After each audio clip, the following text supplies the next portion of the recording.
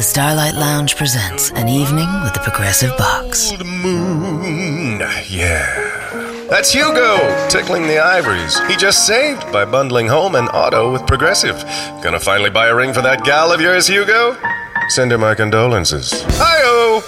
This next one's for you two. There's a burglar in my heart. Thank you. Progressive Casualty Insurance Company and Affiliates. Discounts not available in all states or situations. This podcast is a member of the Voices of Wrestling Podcasting Network. Visit voicesofwrestling.com to hear the rest of our great podcasts, as well as show reviews, columns, opinions, and updates across the world of wrestling. ProWrestleShop.com, your only source for authentic Pro-Wrestling merch straight from Japan. Translation extraordinaire Yatsumi has helped more than 300 fans all across the world purchase authentic merchandise, and now he's bringing that savings to you. With over 300 items to choose from, ProWrestleShop.com has the largest selection of New Japan and Pro Wrestling merchandise you can't get anywhere else. Shirts, belts, trading cards, DVDs, and more from the biggest stars of Japan, like Tanahashi, Okada, Nakamura, and of course, the Bullet Club. Get them all for the same price you would pay in Japan, with worldwide shipping starting at only $6.99. For the very best in Pro Wrestling merchandise across the world, the choice is clear. ProWrestleShop.com. That's PURORESU shop.com.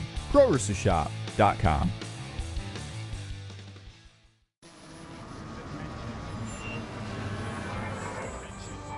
Do I have everybody's attention now?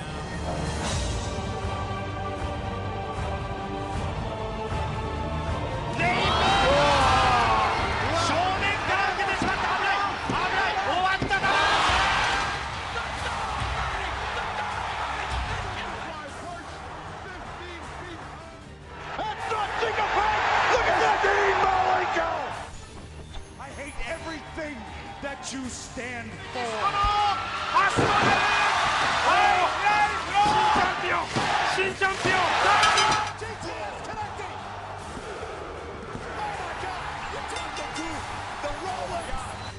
Wearing diamond ring, wearing kiss stealing, wheeling dealing, limousine right, jet flying, son of a gun. Makey, fishy.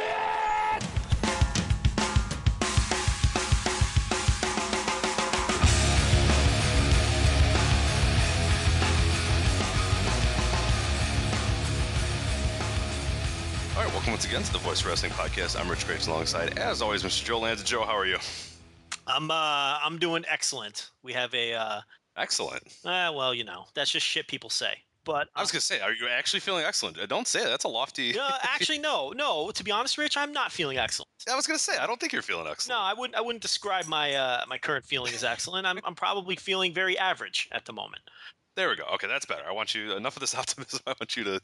Yeah, we have to temper this optimism around here. We have no format for this show, by the way. We have no idea. This nothing is to talk about. And yeah, we got a lot of questions though. I think a lot of the listener questions were really good. I'm actually excited to get into those. So we got a bunch of crap to get through first, like news and all that stuff. But yeah, I'm excited to get to those listener questions. They're pretty. Yeah, some of them are interesting. Good. I already have some strong thoughts on some of that. The listeners really came through this time.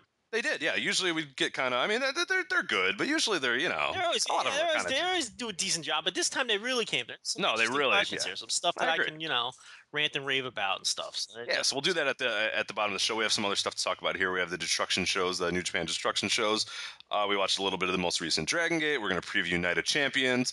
We'll talk a little bit of NXT TakeOver as well. We have some news regarding Ricochet and Uwa Nation and a bunch of other good stuff like that. Before we get into the meat and potatoes of the site, though, oh God.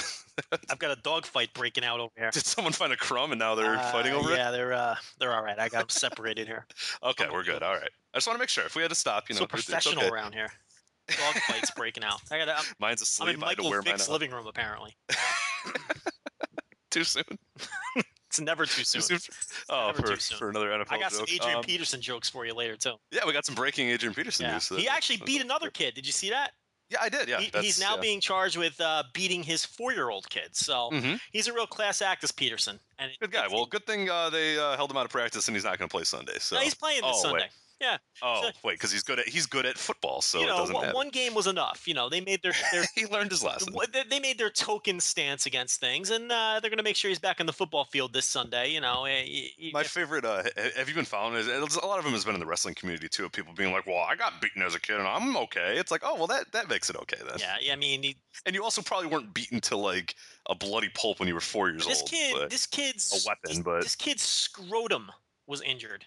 right. Okay. Let's If your parents, if your let's put this into if your context. parents were beating you when you were a kid to the point where you had an injured scrotum, A week later, that had to go to a doctor. And, your parents were pieces of shit too. right. And you probably didn't turn out well. That's fine that you got beat if you were a kid. That's okay. But if you had a bloody scrotum and the police had to get involved, your parents suck too. So you know, it drives you nuts. It really does. But you know, it's what are you gonna do? He's Well, this is a horrible opening because I was about to talk about our new sponsor. The show, by the way. How excited are you for? Horrible lead-in. Speaking of bloody scrotums, we have a sponsor.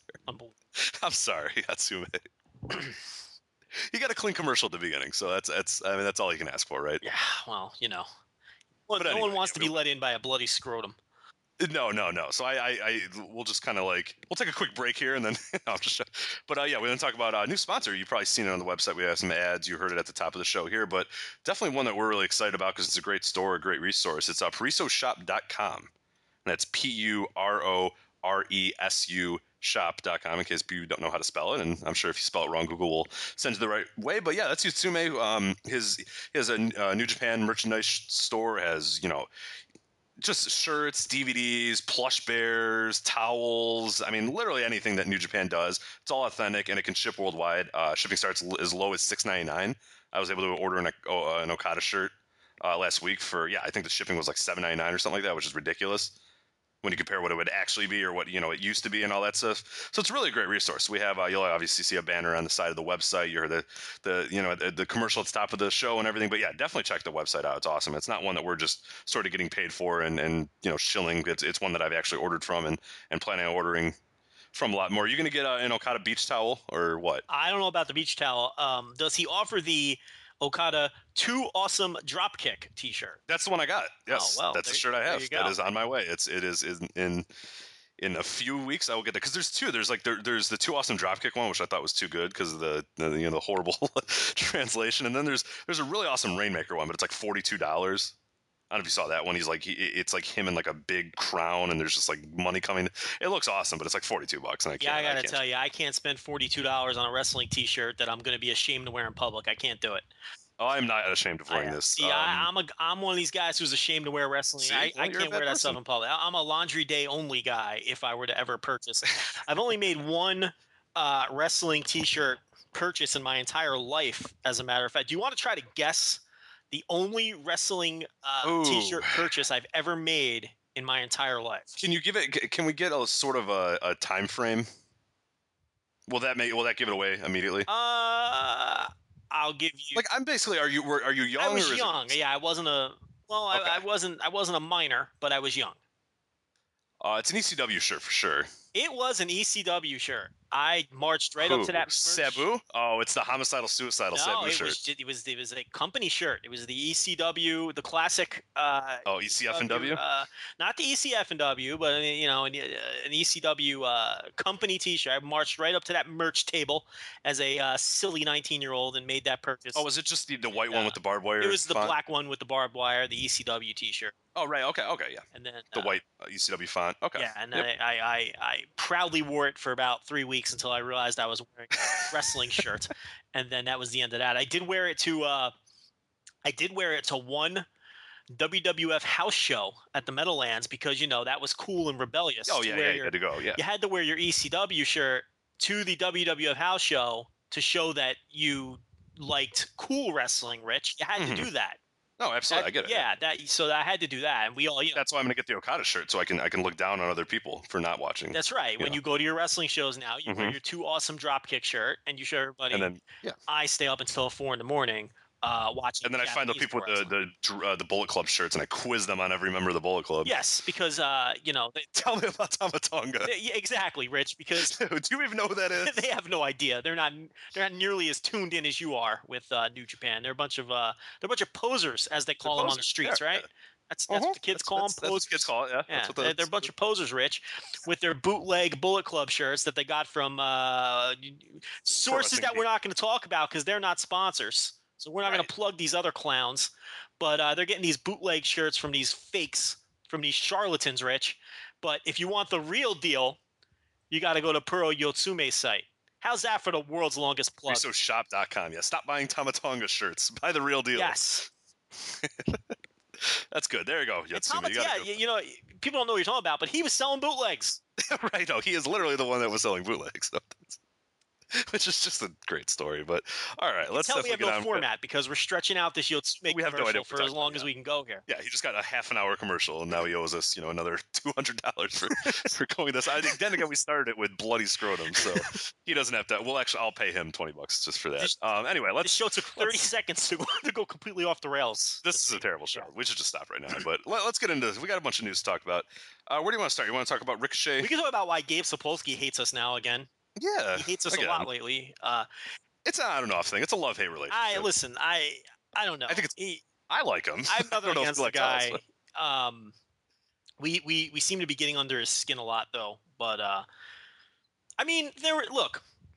Here's the bottom line. And there's an article on the website too, if you haven't read it already. There's an article on the website, and here's the thing. There were a lot of rumors going around about Ricochet. Going into this Evolve weekend. By the way, I didn't see either show. Both were very well received. So it sounds like my plan is to watch them this week, but I have not watched them either. Sounds like they were great shows. People are raving about them. But there are a lot of rumors, circling around Ricochet, and that's no big secret. And we had tweeted out that we had heard some things from some people, and that we were going to talk about it after the show because some of the things we heard, contained spoilers and whatnot, and we didn't want to do that to people. So, we decided we'd talk about it later. So after the show, I wrote up a little article, changed some things based on some things that changed because these things always change and there's a lot of moving parts here. And I guess Gabe saw it this morning and he basically said that the article was 90% full of shit and that you got 10% right though. And that we were going to look bad. So hey, look, man, I'll take 10%. I wonder what's the 10%. But could be anything. But here's the thing that I responded back to him. I said, "Well, look, I didn't present anything. I only presented 10% of it as fact. The other 90% of it was presented as rumors and speculation, which could soon be. Right. That was, the lead says."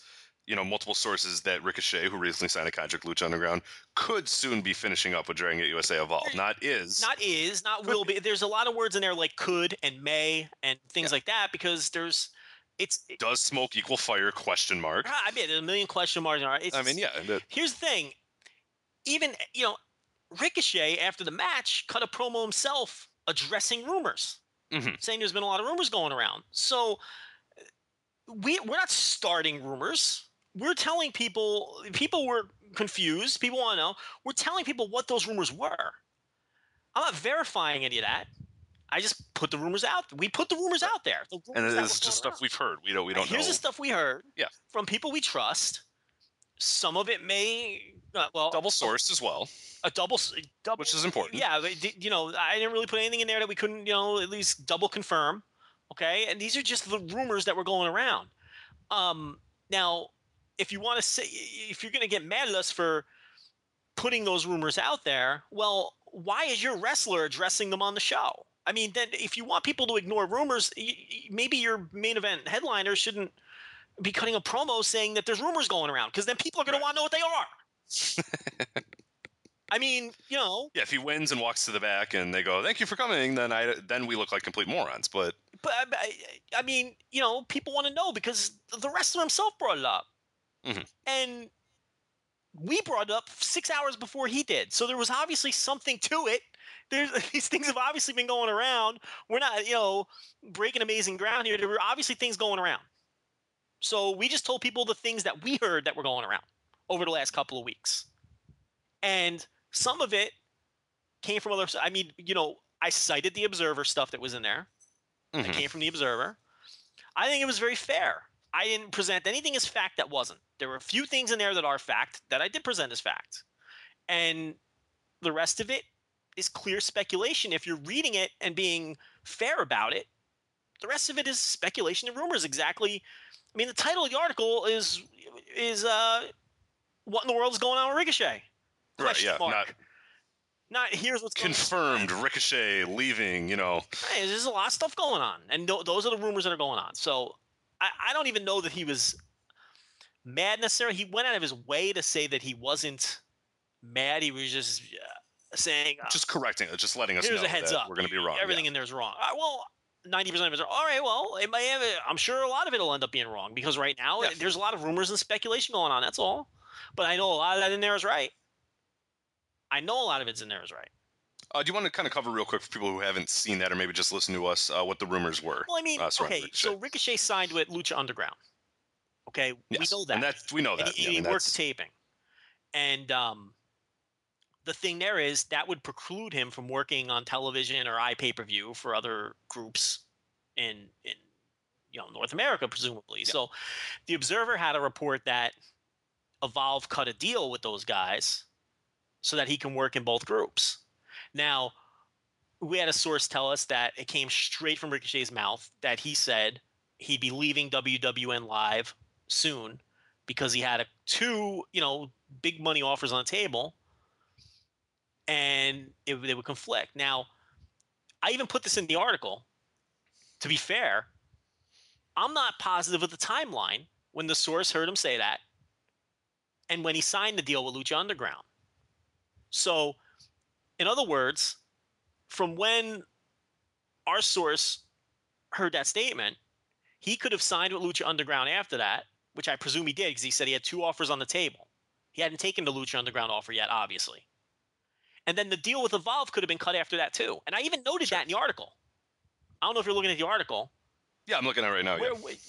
Read it for everybody. Where I even say, I put the statement from the source, and then the very next paragraph goes on to say. Yeah, he said, okay, so one source told us from his mouth, he's saying that he's finished up with WWN Live as soon as possible. He had a couple major offers on the table, and schedules would conflict. One of these offers was presumably the Lucha Underground offer. It is entirely possible that the reported deal between Evolve and Lucha Underground to keep him in both places was cut after that point. It's also possible that the reported deal is just a smokescreen. So there you go. So I covered every base there. I even say Evolve could entirely possible, yeah. Right, that Evolve could have cut a deal with Lucha Underground after Ricochet was telling people these things. So that's entirely possible, and I even put that in there. So I don't know. I didn't think the article was unfair. If people disagree, it's fine. I mean, I'll be completely honest. And Rich, you can correct me. I've been checking the Twitter feed all day. We had one person complain about the article for being bullshit, and that was Gabe. Mm-hmm. That was Gabe. Right. That's it. It's the only person. Everyone else just said, "Oh yeah, good stuff, nice information. Nothing groundbreaking, but all right, decent little." Yeah, we had nobody else says, "Oh, you're making up facts," no, or the only person said that lives, or we've had nothing. Yeah. So I mean, and he would know. So if 90% of it turns out to be false, like he said, 90% will turn out to be false. Okay, well that's fine. But we're telling people what Ricochet was talking about at the end of the show from things that we heard. So. Absolutely. That's all. And I think it was written in a very fair manner. If you haven't read it, check it out. And if you think I'm full of shit, get on Twitter and tell me, or send me an email and tell me that you think I'm full of shit. That's fine. I'm fine. Wouldn't be the first time. Wouldn't be the first time, and I'm fine with that. I thought the article was fair though, and I thought I presented all sides and clearly presented things that were in the rumor stage as such. Yeah. Before we move on to another thing, there's two more little parts. We've been, obviously focusing on Ricochet in this article, but you also touch on the potential end of Dragon Gate USA. Okay, now, that's something that was purely my speculation. Yeah. That didn't come from any of the people that we talked to. But I also presume that's probably the 10% that's. Yeah, well, I mean. He's not going to run away from because. Well, But go ahead, yeah. The only reason I'm speculating on that is because we heard that there's a potential title for title match in the works. Again, not set in stone, but we heard that there's a potential title unification in the works. Now, if you're going to do that, why do you need two brands? So that's the reason I went down that road, plus all the other, they haven't had a There's obvious stuff. Yeah, There's they haven't had a show since WrestleMania weekend, Dragon Gate USA. There've only been 4 all year, where just 2 years ago there was 19. It's all been Evolve, and a lot of that has to do with the visa issues or the issues of getting the guys over here. Who, by the way, I also put in the article. One of our sources said that that's cleared up and will be cleared up for next year, and I think Gabe has even said that in the past, in other outlets as well. So I don't know. But the Dragon Gate USA stuff, that's just purely Joe Lanza speculation. It just seems to me that if you're going to unify the titles and you're having all this trouble getting Dragon Gate talent to come here, I mean, why not just call it Evolve at this point? Why play this game? And one thing that's been interesting as well, because I know we've had this discussion for a while. I mean, it's been years now, or at least a full year now, where DGUSA has looked like it's just kind of been, on its last legs or whatever. And Evolve, to a point too, wasn't a strong brand, but I feel like every new Evolve show and every time you're hearing good stuff about it, I feel like it's becoming a stronger brand to where if you wanted to do that and finally say, look, there's no reason for us to have a Dragon Gate USA and an Evolve, you can bring those Japanese talents in on an Evolve or so. You know what I mean? I feel like if there's a necessity to have it be called Dragon Gate USA because those guys come in, whatever. But I think that Evolve is strong enough now that it can be its own brand without sort of being the stepchild to Dragon Gate USA, which it has been for a while, obviously. When Shima and Tozawa come over, why do you have to call it Dragon USA at that point? Yeah, I agree. I don't know if there's a legality reason for why they have to call it. I don't know why the Dragon Gate side wants it that way. That's possible. Yeah. But because they want their brand, Dragon Gate UK, Dragon Gate, maybe they just want their, brand everywhere. I mean, that's possible too. But I don't know. The way that things have gone this year, it's been a complete disaster for that, portion of WWN Live, for that brand. And if they do, in fact, have the unification match, I don't really see a point in having the two different brands at that point. I don't know. You have one tag team title. You could easily change the name or even keep the name. Who cares? And just that's your tag title. You're going to have one singles champion. And away you go. Who knows? And then the last part about Nation. What is going on with him? Well, that was nothing big at all. That was just, that he's going to be away from Dragon Gate Japan for a while. And not like they're going to stop using him or anything, but that was just a minor thing towards the end. Same thing with the the Moose bit. Right, yeah, Moose as well. Just finishing up his bookings, because he signed a Ring of Honor. I mean, that's verified fact. I mean, so maybe that's the 10%. Who knows? But those were just little snippets. That I tacked on at the end. That's all. It's not not a big deal, but I don't know. He gets annoyed with us. I don't know. A lot of people get It's all in. It's okay, though. I feel like he gets over it pretty quick. Yeah, he does. I mean, we're all adults, so. I don't know. I guess in the heat of the moment, you read something like that, and you're reading it as fact or whatever. Now, here's the other thing, too. About 20 minutes later, after I got browbeated by him, he actually favorited my response explaining that most of it was just, speculation and, relax, take it easy. So maybe he came out of his tree and reread it and read it as such. And then that was his, extending the olive branch. Mm-hmm. Or it was a passive aggressive fair. You never know. Who cares? We're discussing how you tweet and what you use. Nobody cares. Literally no one cares. So, if you want to go read the article, though, and see what all the fuss is about, it's up there. And, it's you tell me if I'm trying to mislead people. I really don't think I'm trying to mislead people. I'm just telling people what we heard. Double verified, by the way. Well, speaking of an article that came out this week that might have definitely was trying to mislead people or just not doing it intentionally or what the hell went on, but there was the rumor of Warner Brothers that was looking to, or in talks rather, to acquire WWE's library. And everybody kind of went insane because the Rap.com or whatever went nuts and said, this was their article they posted, and they mentioned that the stuff about the WWE Network and how it hadn't been doing well or whatever. We had checked, people checked, and eventually the Wrap actually updated the article. That looks like, if you haven't heard that looks like they're just basically going to distribute DVDs and home video. So you could pretty much kind of not worry about that. WWE Network's not going anywhere. Warner Brothers WWE's not selling the tape library to Warner Brothers or anything like that. Just Warner Brothers would be distributing their DVDs and whatnot instead of this other company that was doing it that I never even heard of. And then they actually did you see the Chris Harrington thing where it's Synagem or whatever the hell their name is? They had an investor call and they just basically spent an entire minute of that just ripping WWE to shreds and how they don't make any money off it. Completely buried. They said that basically nobody buys this shit anymore. It's stupid. At best, they said they break even on it. So actually, what they said was, and I'm paraphrasing because I'm not reading it. Actually, what they said was worse than that. What they said was by eliminating this portion of their business, they're actually gaining money. By it's actually the way they phrased it was a gain via a loss, I believe is what they said. So it was a complete, complete burial.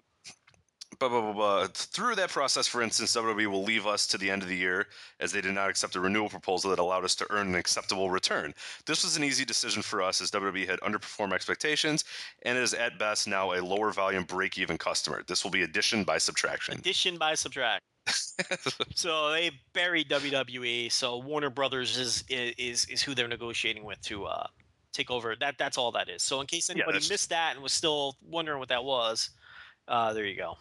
Yeah, and we initially tweeted stuff out too because what got me is Dave tweeted that out, or at least somebody from the Observer tweeted out, and I went, "Oh, is there some actual smoke to this fire?" And then, pretty quickly everybody sort of found out that they just had no idea what they were talking about. It made sense. It did not make much sense that WWE would sell their tape library to a third party, no, but especially now. I mean, this of all times that it would be kind of strange that the only thing it had people thinking was that they were maybe throwing in the towel on the old footage, being that nobody ended up buying the network for the old footage, but that was absurd. I mean, there's a ton of value in that.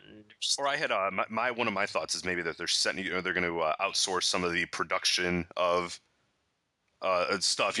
Maybe Warner Bros. Would have an internal production team that would go through this stuff, and just because they've been so slow at WWE about getting new stuff up there and uploading stuff, and it's not even the original content, because I know that they would probably still want that, but they've been so slow about getting new shows up there, and people are, the Mid-South and all this sort of stuff is just sitting there, and it's not being put up at any, and even the Nitros and old Raws and stuff like that, the Raw ends at 95 now. And you get the binge watching people. There's nothing for them right now. That's true. If you've been binge watching anything, you're caught up. Right. You have ECW. You have World Class. Those take you. I mean, if you're gonna binge watch if you binge watch on Netflix, a standard season of a television show has 22 episodes, right? And a lot of people can get through 22 episodes in, a couple of days when they binge watch on Netflix. That's essentially what you have with ECW and World Class. You have about 25 episodes each. Yeah, around there, yeah. So you've watched the season, and now it took you a week and a half, 2 weeks to watch it all. Same thing with the Raws now, you're saying. So I'm almost all caught up on the Raws, and I'm now going through the Nitros, but I'm going to be done with that not too long. I mean, you still have the pay-per-views, but it's really hard to binge watch things that are 3 hours long. Yeah, that's a whole different. Yeah, those are a different animal. I think the pay-per-views are more the sort of thing where you say to yourself, "I'm going to watch a show that I remember liking a lot, and I'm going to go back and watch just to kill 3 hours, or I can't sleep, or you're doing some kind of research or something, and you want to go back and watch an old match or an old show." That's where the pay-per-views come in. I don't think anyone's really binge watching pay-per-view. That's impossible. The whole idea of a binge watch is you can get through it quickly. And bounce from episode to episode. Sure. The only thing I'm sort of doing, and even then, that's stretched out over weeks, is when in the fall I'm going back and watching Fall Brawls, or in anticipation of SummerSlam. Me and my buddies just watched all of every single SummerSlam. Or stuff like that. But that's still, those are taking months at a time. Whereas this, the World Class and ECW stuff, I was done within a week. Right. I'd have a Thursday where I was home, and I'd get home and I'd turn it on, and I'd blow through 6 or 7 episodes in a single sitting. That's you're blowing through. They're 45 minutes long, and you're just blowing through them. But you're kind of done. You're really, honestly, you're done. There's nothing left. There's countdown stuff, and there's stuff that was on 24/7, and there's stuff that was, but pretty much of original stuff that we haven't really seen before. ECW, WCCW. Yeah, you're right. You know what I'm watching now? Total Divas. Oh Lord! There's nothing left. Season 1? Are you watching? Yeah, I know. Well, I'm still working my way through 89 WCW. I've been doing that. I started doing that as well. That's a good example. I watched the Great American Bash, which is a lot of fun. Now I'm right. I recommended that. You watch that? Yeah, I did. I watched almost with the bullshit finish, but it done the right way. It was Dusty Rhodes booking through and through. It was lots of good stuff. I thought the Sting Muta finish worked because it really made me want to see them wrestle again. No, I agree. That's the Dusty thing. and I get where the criticism of Dusty Rhodes, where if he's booking for a long time and he does so many of those that you never get the payoffs. You know, in this, yeah, I was totally with you because I said, cool, I'll watch the next month or whatever. I'll do this. I get why in real time that Dusty Rhodes stuff is frustrating, but for me, it was okay. Yeah, it wasn't a big deal. That whole card was good. That bash, but yeah, it's like you can't. Like if you give yourself a little project like I'm going to watch all the fall brawls or I'm going to watch 1989 WCW, you can't binge watch something like that. That's the kind of thing where every now and then you go back to it when you've got a couple hours to kill. So you're exactly back in my old days when I had like full weekends with no responsibilities or anything to do, then sure. Or a full summer off, then yeah, maybe I could have done that. But yeah, now in my current climate of working and doing other stuff, there's no chance of doing that. But yeah. Yeah, I mean, it's you can't binge watch something when they're 3 hours long. Exactly. Yeah. I got another Michael Vick dog fight break. I was gonna say, what's going on over there? No idea. I'll take bets on the it's a Chihuahua and a Boston Terrier, right? Yeah. Who's the better fighter? I bet the Chihuahua's probably. Well, the Chihuahuas are fearless, but they think they're tough, but they're not. I mean, the Boston Terrier knows that she can tear her apart limb from limb. She just chooses not to because she knows that. So she just, she'll fuck with her and pin her down until I come and break it up. And then you bet on it. She'll pin her down and turn around and look at me like, all right, can you come break this up? Because all right, I'm over it. I don't want to have to kill this animal right now. So. All right, let's move on to a few other things here. I want to talk. Let's do CMLL. We don't often talk about Lucha, but there's actually a big event coming up, the 81st anniversary of Pro Wrestling Mexico, and the 19th at Arena Mexico. It's actually available online. This is what a lot of people, if you ever follow around on Twitter on Friday nights or whatever, you'll see these dudes just tweeting nonstop, the Rap Vipers of the world. But Terra.com/MX to watch it live for free, right? Yeah, supposedly it's going to be available, so we'll see. It's always sketchy when this stuff is coming out of Mexico. You never know. We saw what happened with Triple Mania the last 2 years ago. Everyone just got a black screen, and this year, the show quality was awful live, the same night as SummerSlam or whatnot. And some of these Terra shows don't come in as well as you would like, but the CMLL stuff on Terra usually is way more reliable than any of the AAA stuff, so hopefully it'll work out. Absolutely. The main, obviously, we talked about this on our Hall of Fame podcast with Bix, but obviously the big match here is the Atlantis versus Ultimo Guerrero mask versus mask match. But there's some other good stuff on here too, right? Yeah, there's a bunch of stuff here, but I mean, obviously that's the most interesting match because, like we talked about on the Hall of Fame podcast with Bix, this is perfect timing for Ultimo Guerrero because he's on the Hall of Fame ballot here, and if they draw a significant house, it comes just at the right time for him because that's another big feather in his cap. Especially if they go out and have a very memorable or classic match on top of that as well. Because this show is on the 19th. Yes. Yep. So it's going to, we'll know everything about this show. People will have time to see it. We'll know everything about it from a business perspective well before the Hall of Fame ballots are due. So this is good timing for him. And as we noted, when Atlantis is in now, but previously when he was on the ballot, and he had that big the anniversary show last year, his percentage jumped tremendously because of the big business the anniversary show did. So we expect the same thing to happen for Ultimo Guerrero here if the show does well. So that's a huge match. That's two huge stars putting their mask on the line. And unlike last year where it was sort of like a mini tournament kind of deal, and they kind of booked their way out of it. And people assumed this was the match they were going to get, and they didn't. They got I don't recall who the two guys were, but that was the one where the crowd just shit on the main event because they were so upset. This was the match they wanted. Yeah.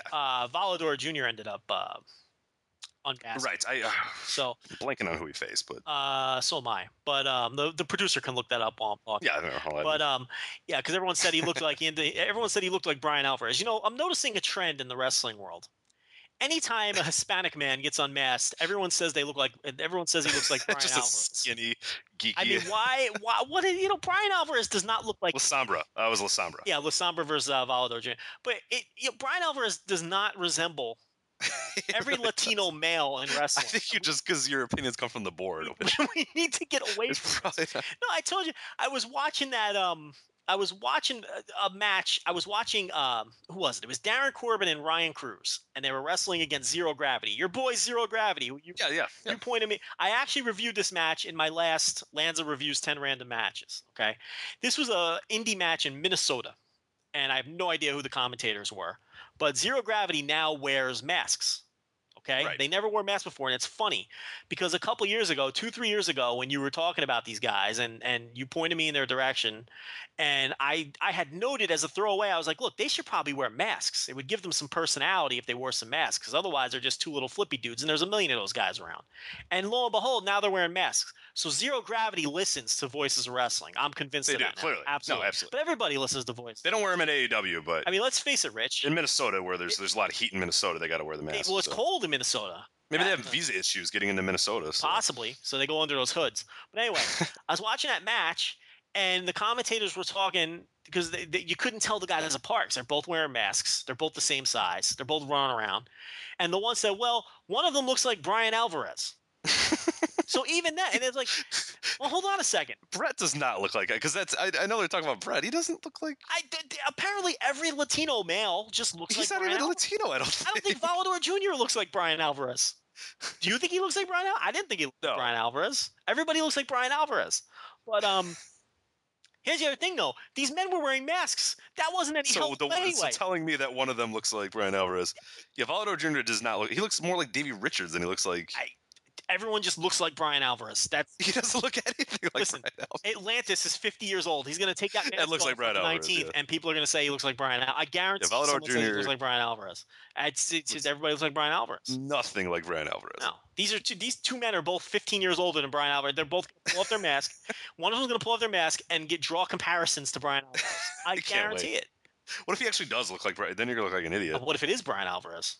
Oh, if you look up Atlantis Unmasked, you get an erotic. I don't even want. It's an erotic fiction. I don't want to break kayfabe. The Warriors of Poseidon by Alyssa Day. So unfortunately, I know she's really excited about the Google hit she's getting in the next few days, but they're about to she's about to get pushed to the back. Sorry, she's gonna get some very confusing Google keywords in her analytics and over the next couple of days with Atlantis Unmasked. But yeah. So anyway, that's a huge match, and I'm looking forward to seeing it just from the historical aspect. And I actually like both of those guys. Look. Everybody knows this isn't exactly the place to come for if you want your lucha broken down. You're listening to the wrong podcast. Yeah, you okay. We make no bones about that. I am a very, very casual lucha watcher. I'm more than happy watching my CMLL television show that's 3 months old that I get on my cable package. I don't think you watch any lucha at all. So this very, very sparingly. Only when people say you must watch this match or whatever, or match of the year time, I'll watch it. You're watching the hyped stuff. Sure. I'm watching stuff that's 3 months old. The CMLL that I'm watching, they're just starting now to start that Enbuska tournament, which was months ago. I mean, that was forever ago. That that rookie tournament. That's what they're getting around to now on the CMLL that I watch. But this is actually two guys that I've enjoyed over the years. Now, look, Ultimo Guerrero is the kind of guy. I kind of liken him to some of our people who follow New Japan. He's like the Togi Makabe of Mexico. He knows when to take a match off. Let me just put it that way. Ultimo Guerrero is a smart man, and he will not. I've seen him in matches where if he doesn't feel as necessary, you know how Togi Makabe just disappears in those multi-man matches. Oh yeah. And you forget he's there until the finish because he'll grab someone on the opposing team, he'll go brawl 15 rows up and disappear for the next 40 right, minutes. He takes the night off. That's kind of Ultimo Guerrero is kind of he's a cagey veteran. He's sneaky, this guy, but when he's put in a position where he has to work a hard match, he does a nice job. So he's a very good worker, and I enjoy him. I've always enjoyed Atlantis, and I'm very curious where they're going to go with this. So I'm very much looking forward to this. There's one other match. Well, you know what? We'll run through the whole card, but like I said, this isn't where you want to come for your. Yeah, I'm not going to give you insights and predictions. This isn't going to be brilliant CMLL analysis, but Ray Comida versus Cavernario in the hair versus hair match. Cavernario, I know you're familiar with him, Rich. Oh, yeah. Awesome. Rookie, doing a nice job, leading contender for Rookie of the Year, depending if some of these other lucha rookies who have been wrestling since the Nixon administration are going to qualify for the award or not. Still know people are going to vote for Hechicero, even though I think he turns 50 this year. Does Hechicero turn? I believe that's correct. Yeah, we did that. Right, yeah, I think Cavernaro's actually 19, so we can. Yeah, I think his first match was during the Watergate scandal. Yes, yeah. Right. But technically, by the letter of the rule. He was wrestling in Dallas actually when JFK was shot. Is that true? I did not. I was, yes, yeah. He was actually excellent research. His show got canceled, but yeah. Yeah. So listen, I'm surprised they canceled the show, but the NFL canceled that week, didn't they? Yeah, the NFL canceled. No, Yeah, the there was a NFL lot. played, and what's who was the commissioner at that time? It's slipping my mind now. Oh, that's old school. The guy before Tag League. Way before Tag Yeah, League. the guy. There's somebody else. Yeah, the great commissioner of the NFL, who I cannot believe this slipped my mind right now. Yeah, Roselle. yeah, Right? Roselle. Pete Roselle. They played that week, and he said it was the biggest regret of his career. So, playing NFL that week. Oh, 2 days after. I'm looking at it right now. Jesus, yeah, that might be a little too much. Crazy. Yeah. But anyway. And the AFL even was like, no, we're not gonna, like, even the AFL was like, no. Yeah, the AFL didn't play, the NFL did. He said that was the biggest regret of his tenure overseeing the NFL. Yeah. But anyway, we're kidding though. Hechicero, I think, is like 35 or something. But he technically qualifies as a rookie, even though he's been wrestling forever. He's definitely been wrestling since the 90s. Like, he's been wrestling since ECW existed. Okay, he qualifies as a rookie under the Observer rookie. Oh yeah, I don't know if we got his exact age, but he debuted technically in 2001. So right. He debuted before ECW folded, before the show in Arkansas, where ECW this man was wrestling since ECW existed, but he's going to qualify as a rookie. It's insane. If I'm going to vote for somebody, I would much rather vote for Cavernario, who's a legitimate rookie, along with Cachorro, Dragon Lee too. There's a bunch of guys. CMLL has a gigantic crop of legitimate rookies. I've been saying all year, CMLL and Dragon Gate are the two promotions right now that have the best young talent in the world and are doing the best job cultivating. Yeah, and putting them in meaningful spots and doing something with them. Right. Obviously. So we got a big hair versus hair match here, and this Carbonario, he's got a wacky hair. He can't lose. I was going to say he can't lose his hair. Yeah, he's got all kinds of hair on his head. Look, I have no feel for who's going to win this because we don't follow it close enough, but I can't imagine they're going to have him lose his hair already. So hair versus hair there. That's third from the top. Second from the top is Negro Casas and Shocker, defending the CMLL tag team titles against La Mascara and Rush. So Negro Casas and Rush have been having this feud all year long. So now what's up with Shocker? Is he still no-showing shows left and right like he was doing a few years ago? I'm not really up on this. I don't know if I'm the right one to ask. Yeah, I don't know why I'm asking you, but I don't know. Shocker's a guy who isn't the most. But he looks like Brian Alvarez. That's for sure. He definitely looks like. They all look like Brian Alvarez. Actually, who am I looking up right now? Ray Kameda. He actually kind of does look like Brian. Oh, stop it! Oh, we really got to stop this. What kind of hair does he have? It's like long flowing locks. He's got like long greasy hair. It's like Juventud Guerrera hair, where it's like He's got the Roman Reigns. It's all wet, probably. Yeah, it's soaking wet in every picture I'm seeing. So yeah, he could probably lose his. Somebody's losing some wacky hair here. That's the way to do it. You don't want guys losing hair if they have a buzz cut. We've seen that too many times. Or you don't want the NXT deal where then they don't even shave the guy's head. Right, they shave another person. That's ridiculous. I want people were angry with that. Oh, you were one of the angry ones? I want a payoff, Rich. If you tell me someone's losing their hair, I wanted Sylvester Lafort to lose his hair. That was ridiculous. Yeah, I'm with you. And I wanted Carmella to come out and cut it off. Yeah, she didn't go. Yeah, no Carmella. That was very disappointing. I apologize. That seemed to be an obvious, Yeah, she's a hairdresser. Perfect tie-in. I mean, she works at Hair in New Jersey. Right. The place is called Hair. So I mean, she does hair. She could have came out and cut his hair. But anyway, that's the semi-main events tag team title deal. And then on the undercard, let's see, we have Blue Panther, Cachorro, and Dragon Lee against Felino and his sons, Puma King and Tiger. So this is a father-son deal here. And then there's a women's match here. Women's Torneo Cybernetico here with let's see how many of these I botch, and I'm sure that Rob Viper or one of these guys will let us know how many of these names I botch, because I'm not familiar with all of these ladies. Mm-hmm. We have Estrelita, Goya Kong, that's an easy one. Yeah, I think you got Marcella. That. Yeah. Princessa Segui. I know that's Segui because I'm familiar with the baseball player David Segui. I don't know if that's spelled the same. Yeah, actually, I don't. It's not spelled at all the same. Why? Or this is. Yeah, it's David Segui is spelled Segui. I've never heard a lot of these names pronounced. It's an anagram, but no, it's not. It's not how David Segui is spelled. Amapola, Dallas, but not spelled the traditional way. Dallys. Tiffany, I think I got that one down. I'm guessing this is WWE Tiffany. And no, definitely. AK Current. And it's not, so listen. It's not Taryn Terrell. I'm not gonna lie. I'm familiar with Marcella. That's it. Okay. How many of those ladies are you familiar with? I'm exactly zero. I'll tell you what, I'm intrigued by this Goya Kong. I'd like to take a look at that Goya Kong. I like Malta Goya. So then we've got one other match here listed anyway to this point is Mascara Dorada, the aforementioned Volador Jr., who is not Brian Alvarez. And I don't even think he looks like Brian Alvarez. And Valiente. Huge. Have you seen what Goya Kong looks like? No, I'm curious. Big woman. Yeah, I'm curious. I figured with a name like Goya Kong, she'd be interesting. So. Oh, yeah.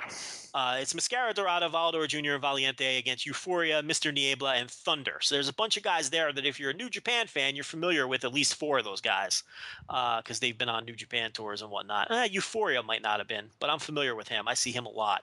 The other 3 guys for sure. That babyface side there, or they might be heels at this point. I don't know what I'm talking about, but Mascara Dorada, Volador Jr., and Valiente have all been on New Japan tours. Should be familiar with those guys. Euphoria, Mr. Niebla, and Thunder, the opponents there. So those are the 6 matches that we know about. But Atlantis and Ultimo Guerrero, that's the big one. And there is the worst breakdown of the CMLL 81st anniversary show right here that you're going to hear all week. You heard it here on Voices of Wrestling. You will not hear a worse breakdown of that show than you just got right now. Because we could have avoided it and not done it at all, but no, we'd rather do it poorly. The 80th anniversary show last year. Right, exactly. So I said, it's tradition. We got to do that. Bottom once line, a year. Listen, when Triple Mania and the anniversary shows come around, we got to talk about them because they're big shows. All kidding aside, they're big shows. And you should check them out if you're interested. Definitely. I mean, if you're a big time wrestling, if you're a big enough wrestling fan to where you're listening to niche podcasts like this one. For 3.5 hours. 3.5 hours. I mean, these are the kind of shows you at least got to check them out, or at least watch the main event. You know what I mean? And I keep one eye on CMLL, and I know there's listeners that tell us all the time they wish we talked about more lucha. The problem is, Rich, there's just not enough time in a day. There's no time. There was another Puro dump on Daily Motion. There was like 30. Yeah, our friend Real Hero. I am so woefully behind. I don't know about you. I've got no less than like 6 cards to watch. Yeah, I wish you would stop posting. Like, as cool as the internet is and all that, I was just like, just stop. Like, I wish, because it's there. I want to check it out. Absolutely. There's 3 New Japan shows I have to watch now. There's a new Noah show that went up. I've been watching a lot of Noah lately, and I know we got a listener question, so I'm going to talk about it then. And that probably doesn't even count what's coming up. I mean, there was a show this morning, too. A New Japan show. Are you even counting that? Like I said, there's a half a dozen shows that I need to get I don't know if that one's up yet, but soon. I'm still working my way through the 9/9 Dragon Gate. I can't keep up, and I guess we can segue right into that. Yeah. The Dragon Gate show on 9/9, which was an pay-per-view. I mean, I'm still working my way through it. But I've only seen the first 4 matches, so I haven't seen. And I think you're in the same boat, or you just watched one match, or you watched the first 4. I watched 3 of the first 4, I think. Let me break down it. I've seen them at different times. So. Oh, you're skipping around. Yes. No, I've been jumping. Yeah, I've been trying to get to stuff that people have been telling me to watch and all that. But I watched the first 4, which means I did not see the. I have not seen the Flamita defense against KZ. I have not seen the 6-man match that people are talking about with Hulk, Mochizuki, and Dragon Kid against who did they face? It was Tozawa, Yoshino, and Shingo. That was actually really fun. That was really good. Yeah, so I haven't seen that. I did see that one. The big story here in Dragon Gate is turmoil with Monster Express and Tozawa getting sick of losing, and it seems like they're inching towards a Tozawa heel turn. So. Or some sort of swerve or someone else. Something's happening with that team. Yeah, that stable is not going to be what it is. Going to be gone for a little while. Yeah, at least till the end of the year, or the beginning of next year. Ricochet, that's up in the air. We don't know when or if he'll be coming back. And the rest of the guy, they keep losing matches, and Tozawa is getting increasingly frustrated. And there's a lot going on there with Monster Express. So. Who knows? I would like to see. I don't know. I don't care whether Tozawa turns or not, but I would like to see a sustained long-term Tozawa push. So we actually had a listener question about that. Would you be okay with him making a run towards the title? Tozawa? Would that be something you're into? Yeah. I thought he was going to make a run towards the title 2 years ago. And, yeah, I agree. When he was the leader of Mad Blanky, and it kind of just stalled, and they never went all the way with it. And I believe he lost. Did he lose his challenge at a Final Gate show against the producer against Mochizuki? I want to say maybe. Let's see. Let's test your Dragon Gate knowledge. We won't do it live. Keep talking. Yeah. Was it? He got a big title shot I believe it This is a Dreamgate or a Dreamgate title shot. It Okay. was on one of those December shows. Now Mochizuki's big title run was 2011. I think that was too soon. I think it was at the end of 2012. What I have title here, shot. When was the only 2 title shots I have is both Shima. It was the Kobe World Festival 2012 and then Dead or Alive 2013. okay? And he lost both of those. Hey. That's the only 2 that I'm seeing. Then I see just number 1 contendership key hunting matches that those are So it was various ones he lost in, but yeah. It was one of those ones against Shima where I was convinced he was. Oh, Mochizuki at 2011. He beat. There's your Mochizuki Tozawa? one. Yep. Yes, yeah, he beat Tozawa. It was Gate of Victory. 2011. What's the date on that? It was October 13th. Okay, that's not the one I'm thinking of. It was definitely one of Shima matches then. Yeah, it was okay. 2011. Then those are because those are July and May 2012 and 2013. Yeah, well, were the other 2. It could have been the 11 match with Mochizuki because that was too soon. Tozawa's big heel thing wasn't until later when Mad Blanky didn't even exist in 2011. So it was when so it was one of those Shima matches. I don't remember which one off the top of my head. I'm horrible with dates and things like that. I'm horrible with when matches took place on what show. We've talked about this before. I'm really bad at that. I can never. We spent 2 hours going over the Survivor Series. There's people who are really awesome at that, who can just run off, what show, what match was on, and what year it was, and what city it was in. I am not the person to come to for that. I am horrible at that. But I thought he was going to beat Shima, in that 2013 match, and it never happened. I think that's the one you're thinking. That is the one. That I'm almost positive. I remember that as well. One. Yeah. So I remember talking about here. And I was surprised he didn't win that. And, I would love to see a sustained push for him. I think, and a run up all the way to the title. The problem with him is when he's a babyface, I think he's there's a little bit too much comedy around with him sometimes to take him seriously as a true top, even in the Dragon Gate. Even the chants and everything he does throughout the match is sort of goofy fun. I mean, I still love it and it's awesome and the crowd gets way into it. But yeah, it's hard to really... You know what I mean? It's a little too goofy for the top guy. He shouts and he screams and he runs around and does silly things and dances and all that. And it's not like he's a dancing fool or whatever. But the fact that the stuff he does, it's just little. He's not Santino Marella. That's not right. But he does little. There's subtle stuff, but it's very. You kind of laugh at it. You're kind of like, oh, that's silly Tozawa, and you don't necessarily want that. Right. So he might work. It might work better as a heel anyway. But something's up with Monster Express, and I didn't watch the 6-man yet, so I can't really speak on what the aftermath of that was, other than I do know that Tozawa went kind of apeshit on a show a couple nights before that in one of the post-match promo. Yeah, he didn't do too much in this one. He just kind of was down and out, and everybody. The other 2 were standing the entire time and conversing with the new the Dia Hearts or whatever, the new stable. But and he was down the entire time, and sort of it was kind of a symbolic thing of like these 2 are strong and he's kind of the weak link, just writhing in pain after he lost, and the other 2 had done really well the entire match. So it wasn't the freak out that I was sort of expecting, but it was definitely a subtle thing of Tozawa, sort of the weak link of that team. So, and I want to kind of weave in a listener question into this conversation because somebody had asked, what do you think has been booked stronger this year, New Japan or Dragon Gate? And I think that's a real easy answer. It's Dragon Gate. Absolutely. I think Dragon Gate's the best booked promotion in the world. And I really believe that. I love everything they've done this year, from everything that's going on with Punch Tamanaga and his slow ascension up the card. The way that they've used Shima since he's lost the title has been nothing short of brilliant. Yeah, and I do want to talk about that match too before we move on to another topic, but we'll get to that in a bit. Okay. The whole BB Hulk story, the slow burn separation from Mad Blanky, the title win, trying to get the logo back and the colors back, and then just saying, "Oh, screw it," whatever. Then it transitioned into he was trying to do everything on his own, but what was brilliant about that we talked about is it's okay for a babyface to be vulnerable sometimes. And they were okay with presenting him as vulnerable against insurmountable odds. And now he has a unit. He admitted that he needed help. It's very strong. I like that too because it's they're understanding what they're sort of what Dragon Gate's, because obviously Dragon Gate, people joke about that everybody's in stables and all that sort of stuff, but it makes sense that a guy, you really can't do it on your own in Dragon Gate. You do need friends and allies and stables and that sort of stuff, because everybody else has got one. So if you don't have one, you're kind of left out there. So that was another aspect of the story I just loved, is that he tried to be the rebellious one, but it was like, no.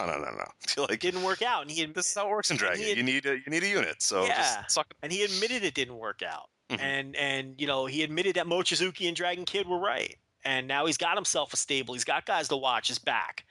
And so his story has been very interesting over the last several months as they've gone through with all this. Everything Dragon Gate does is very calculated, and we haven't even talked. And I know you want to talk about it a little more when we talk about the match, but the rise of T-Hawk and the way they've booked him has been brilliant. I mean, it's very clear that he's going to break into that group of top guys sooner than later. He's still 23, 24 years old. And he's, it's clear that they're gonna move him into that spot. And he got his one Dream Gate shot against Yoshino, and believe me, they're not gonna forget about that match. They're gonna draw back on that match at some point in the future, and it's gonna be part of something, because that's the way Dragon Gate operates. They reward people who pay attention and have been watching for years and years and years. It doesn't run on whatever the current pay-per-view cycle is, like WWE does things, and they reward the fans who remember things, and they expect you to remember things. And this year in particular, I think the booking has been tremendous, much better than New Japan. There's been a lot of holes in the New Japan booking, and here's the thing with New Japan's booking. I think they really have a good feel for long term, but I hate a lot of the little things they do in the interim. Right. They have no idea. They're very bad at that sort of, how do we get to point B? Point A to point B, they know what they're going to do, but to get there, it's just like, we'll just have minutes. We'll have a freaking tag match every single, we'll just do 15 6-man tag matches. You can see the long term always makes sense, and I call it light bulb booking, because 3 months later you see why they did something 3 months earlier, and they're very good at that. But I think the booking in that company was much better in 2012 and 2013. Certainly. Than it was this year. I think this year they've made a lot of missteps, whether it's thinking that the Gracies meant anything or anybody cared about the Gracies, to just the fact that AJ Styles doesn't have any title defenses on these two shows that are coming up, I mean, to me, is inexcusable. I mean, you at least have to let the guy – you got to throw at least a token title defense in there, especially after he got over so well in the G1, which was gimmick-free, Bullet Club-free, and he got over. So give him a title match and let's see. Take another chance. So there's a lot of things to be critical of in New Japan when it comes to the booking.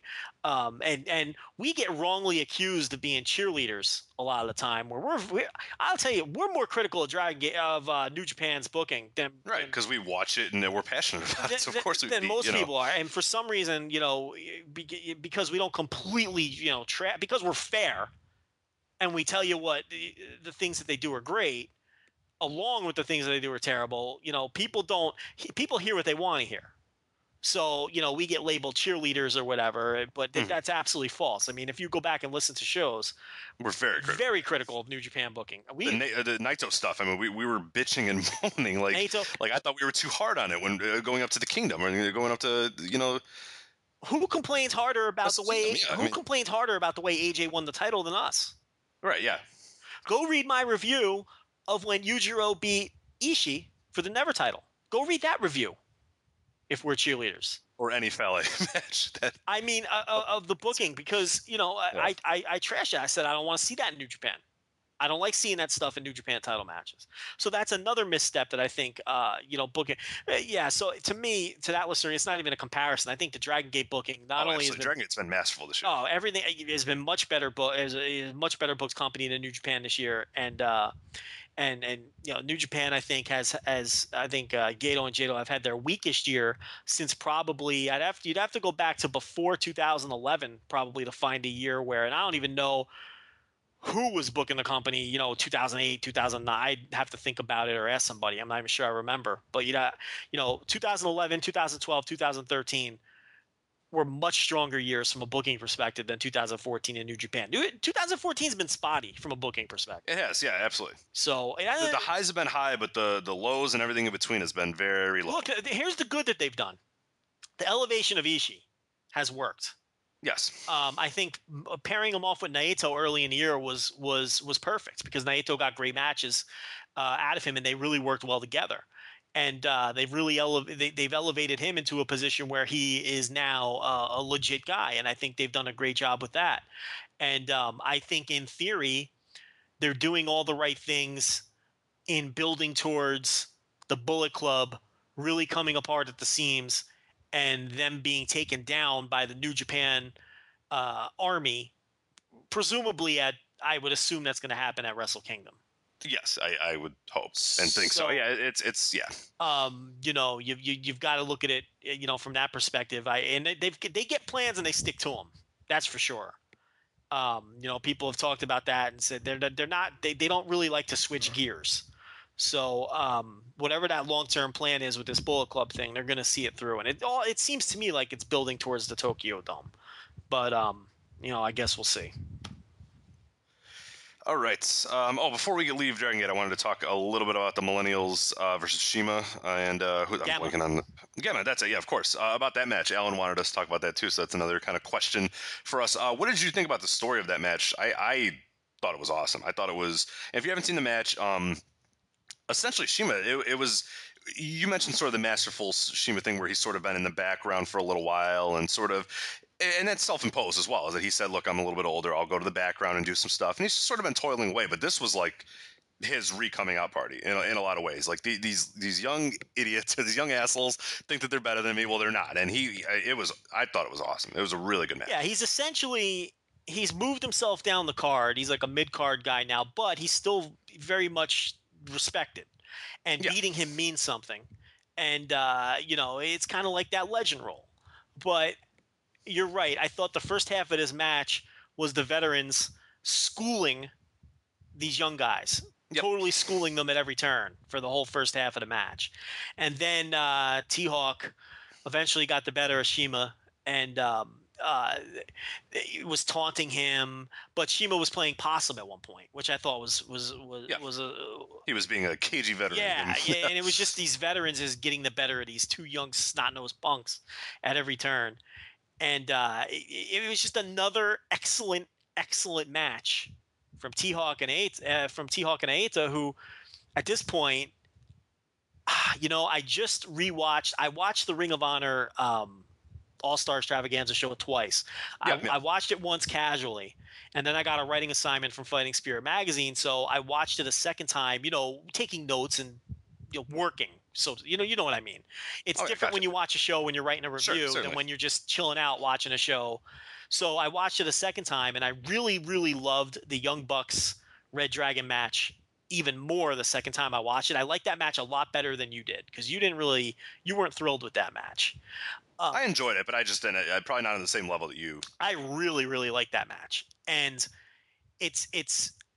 And again, it was another great match from the Young Bucks, and Red Dragon 2 was having a hell of a year.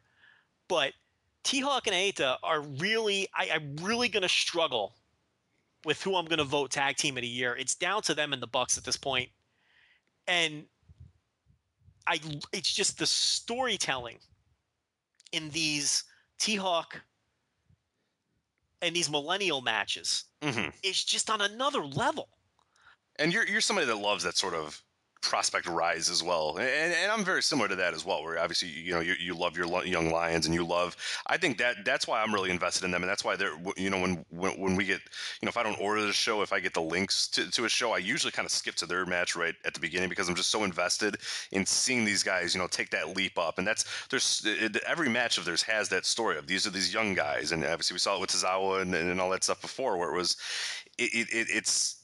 People recognize, that everybody else in Dragon Gate recognizes that these guys are really awesome, but they know that they have to, use what they know and their intelligence and their veteran, mentality and that sort of stuff to beat them because these guys are the most super athletic and It's just a really cool, fun story. I love it. They're cocky assholes, and all the veterans recognize that they're good, but they hate that they're cocky assholes. Mm-hmm. But nobody can beat them, and that's what was great about this match because they were getting schooled at every turn.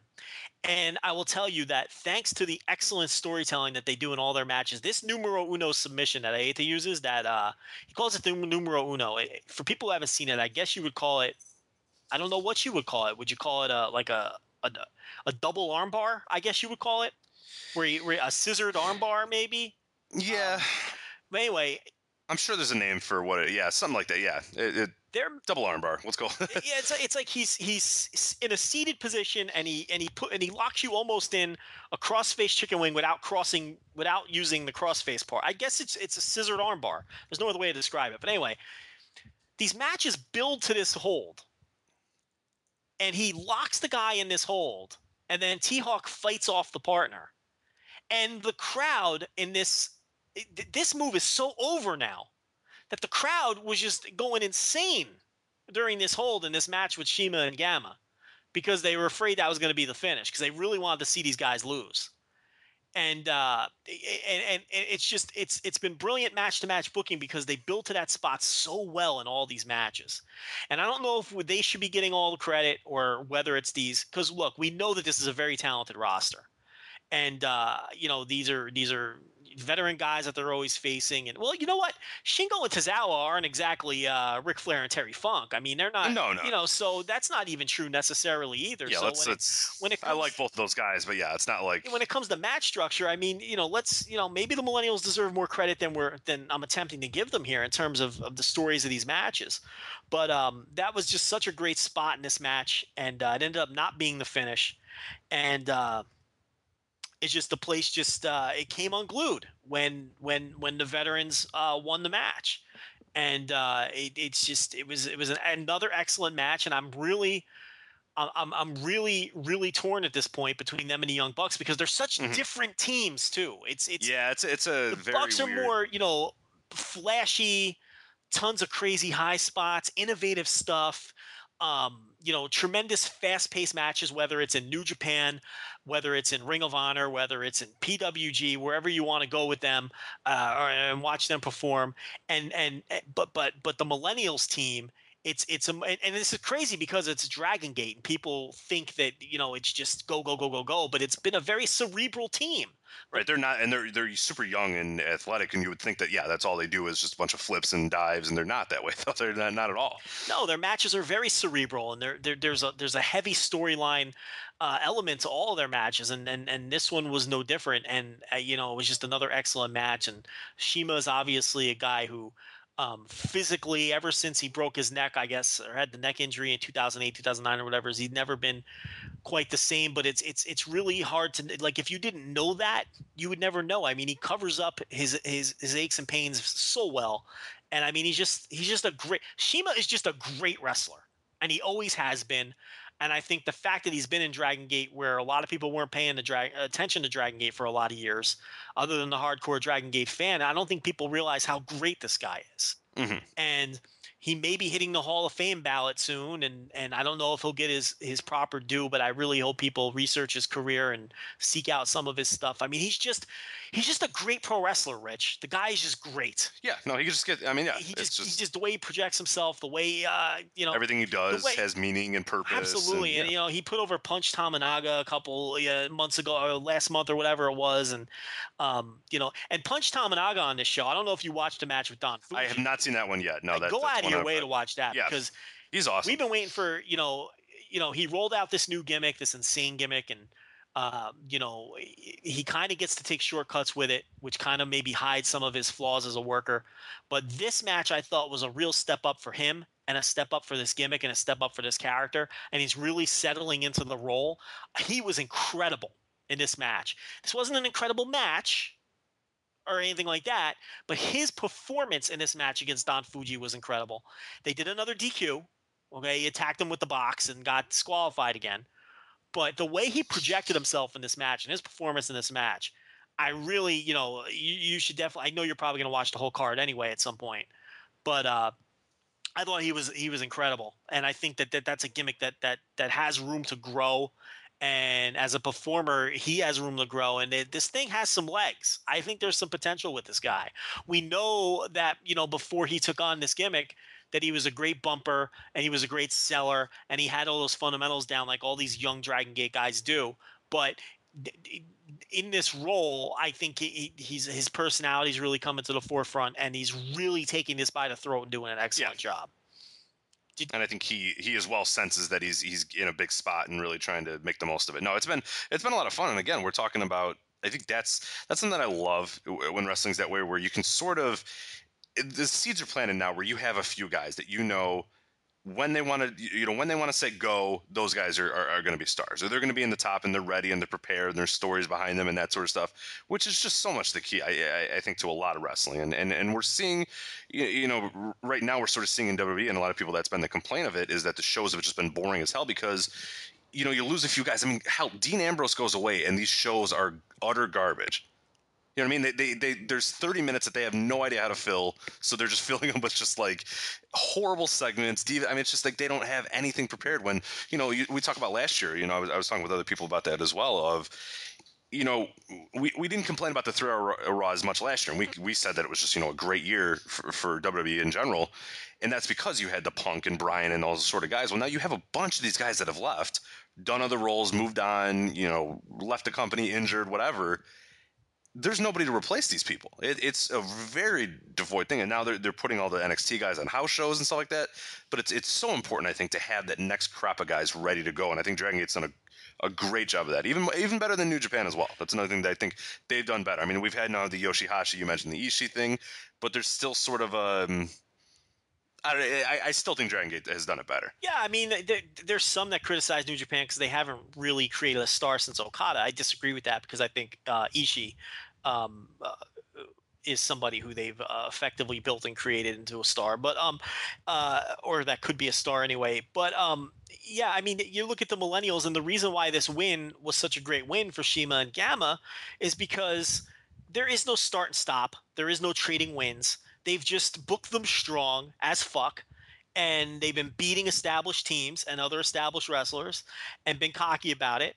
And then when they finally lose in a match like this, which was part of the, their tag league, so they didn't lose the titles, it had impact. And I mean, that's what you're looking for. And, if they had been trading wins this whole time, or, they had gotten a start and stop push or whatever it is, that we see in some other places, this win wouldn't have had the impact it had. And it wouldn't have meant as much. Right. So, that stuff's important. So, I think, yeah, Dragon Gate, like I said, CMLL as well has done a good job with their young wrestlers as well, moving guys up, getting guys in the mix. I mean, you look at that anniversary show, and a bunch of those rookies are on the show. You got Kachiro, Dragon Lee, Puma King, Tiger, and Cavanario's third from the top. Yeah, you have a 19-year-old that's in the the third from the top in a big match, hair versus hair match. Right. So they've that Embuska tournament was another great example of just letting guys go out there and shine and elevating them up. I'm disappointed Hechisero's not on this show in some form or fashion. But for such a great guy, you think they'd put him on there? They've got a massive roster. No, you're being facetious, but I'm not. I mean, no, he's solid. They've got such a massive roster, and there's so many guys. I mean, I don't know. And there's only 6. There may be more than these 6 matches that we're aware of. But Hechisero's a guy who, look, we joke around a lot. I mean, but I was very impressed with him in that Embuska tournament because he's different. He's different. He brings a different element to his matches that, he's not a flyer. He's not, he's not flying around. He's a very good, he does very innovative grappling. And he has a lot of innovative things that he does. I would have liked to have seen him somewhere in this, but they've got 4 or 5 of those young guys on this show, and they're featuring them on their big show. And so I think those are the 2 promotions that are doing the best job of that. Certainly. Let's move on to New Japan here a little bit. We're going to talk about the Destruction shows going on. And Yuga Hayashi. Did you watch the opener, the dark match? Kness and I did not, no. Against Yusuke Santana? No, that one I have not seen yet. No. Okay. I unfortunately bounced around for a few matches that I kind of wanted to see, but I'm going to go back tomorrow and try to watch all of them. But. Yeah, when you watch that one, this is like his 8th match ever. Or so, it might not be that drastic, but it's definitely only he's only had about a half a dozen matches that have been on tape. Okay? And you can see he's already over with the Dragon Gate fans, and they're into everything he does. Number one, because he has outstanding charisma for such a young wrestler. And number 2, because those fans haven't been burned a million times with the start and stop pushes. Right. I can get behind a guy because I know that. I'm not going to look like a complete idiot if I get behind this guy, because eventually they'll pay it off for me. You know, and he's not winning matches or anything. I mean, he's losing left and right because he's a rookie, but the fans are behind him, and I think that's a great thing. So yeah, I just wanted to bring that up before you moved on. Yeah, no problem at all. New Japan, obviously, this weekend we have the Destruction shows. They're if you're not aware, not one iPay-per-view. They're actually split into two. There's actually only one of them showing up on Ustream right now. And that's the 21st in the Kobe, and then there's also a Okayama one on the 23rd. That, as far as I know, is just a Samurai TV one. So I don't know if it'll be on Nico Nico or when we'll be able to see that. But of course, we will be able to see the one on Ustream. We'll be covering it live and all that good stuff. Well, do you want to preview both these shows real quick? Yeah, here's the deal with this. This is like New Beginning, where they split those two shows up, and this is bad for the fans because it could be, if it was all one show, it'd be a hell of a show. Instead, you get two shows that aren't quite as good as if they just did one, but you can't kill them from a business perspective for doing this, because when they did it for New Beginning, they drew two huge houses and sold out both shows and everything else. So how can you really rip them for it? I mean, if you can draw two houses instead of one in two decent sized buildings, then why not do it? So we'll see. Once they stop drawing, then it'll probably go back. But as far as we know now, if hey. these two shows draw the same way the New Beginning shows drew, then you're going to see more of this. And we knew this was going to be a different kind of year. We talked about that at the beginning of the year. We knew they were going to try things like this that were outside the box. So some things have worked, some haven't. Running Yokohama Arena didn't work so well. They only drew about 7,000 fans, which, you can't get 7,000 is a strong number, but not when the building holds, more than twice as many. The G1 in the Seibu Dome, I wouldn't call it a failure, but I wouldn't call it a big success either. I'm not going to call any show that drew that many fans a failure, but you can't really call it a huge success either, because I'm sure they had designs on doing, they would have been thrilled if they drew 20,000 people. The split shows, the first set of split shows, New Beginning, I call that a success. Both shows sold out. You have to call them a success. So we'll see what happens here with these shows. What are these? Dominion, or what are they? Destruction. Okay, so these are the Destruction shows. They're split into two shows. So what you're going to get is, one night the big stars are going to be in a hard match, and then the next night they'll be in a tag or a multi-match, which presumably will give them a little bit of an easier time for their body. That's sort of also part of the design here. To give an example, let's see. We've got, I'll tell you what. They're not really doing that. See, last time they did that with the New Beginning shows, you'd have a hard match on one show, and then you'd have you'd be hidden in a multi-man or a tag match on the next show. But if you look here, ever since they reworked them with the Yoshihashi thing, Yoshihashi won that elimination match that we talked about on the last show, and he's getting an IWGP tag team title shot with Okada.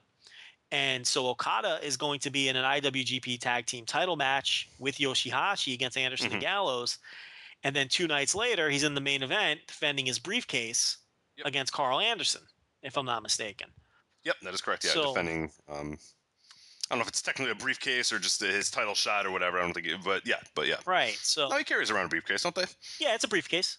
Yeah. Yeah, okay. They totally ripped off the money. Yeah, I was gonna say, of all things to rip off, at least they don't call him Mr. Maybe they do call him Mr. Tokyo Dome main event every 2 seconds, and we just don't know. But right. So he's hopefully not. So that's so complete ripoff. But we know they're big fans of North American wrestling, so they obviously saw an idea they liked. So, so Okada's got 2 pretty hard matches here. Tanahashi is in the semifinal on both shows, one against Shibata, so he's gonna take a beating in that one. And then 2 nights later, he's in a tag match. He's teaming with Naito, and they're facing Styles and Gallows. Yep. So I would expect Naito to do the majority of the work in that one. Nakamura's in the main event of Kobe. Defending the IC title. Oh, no. Challenging for the IC title against Fale.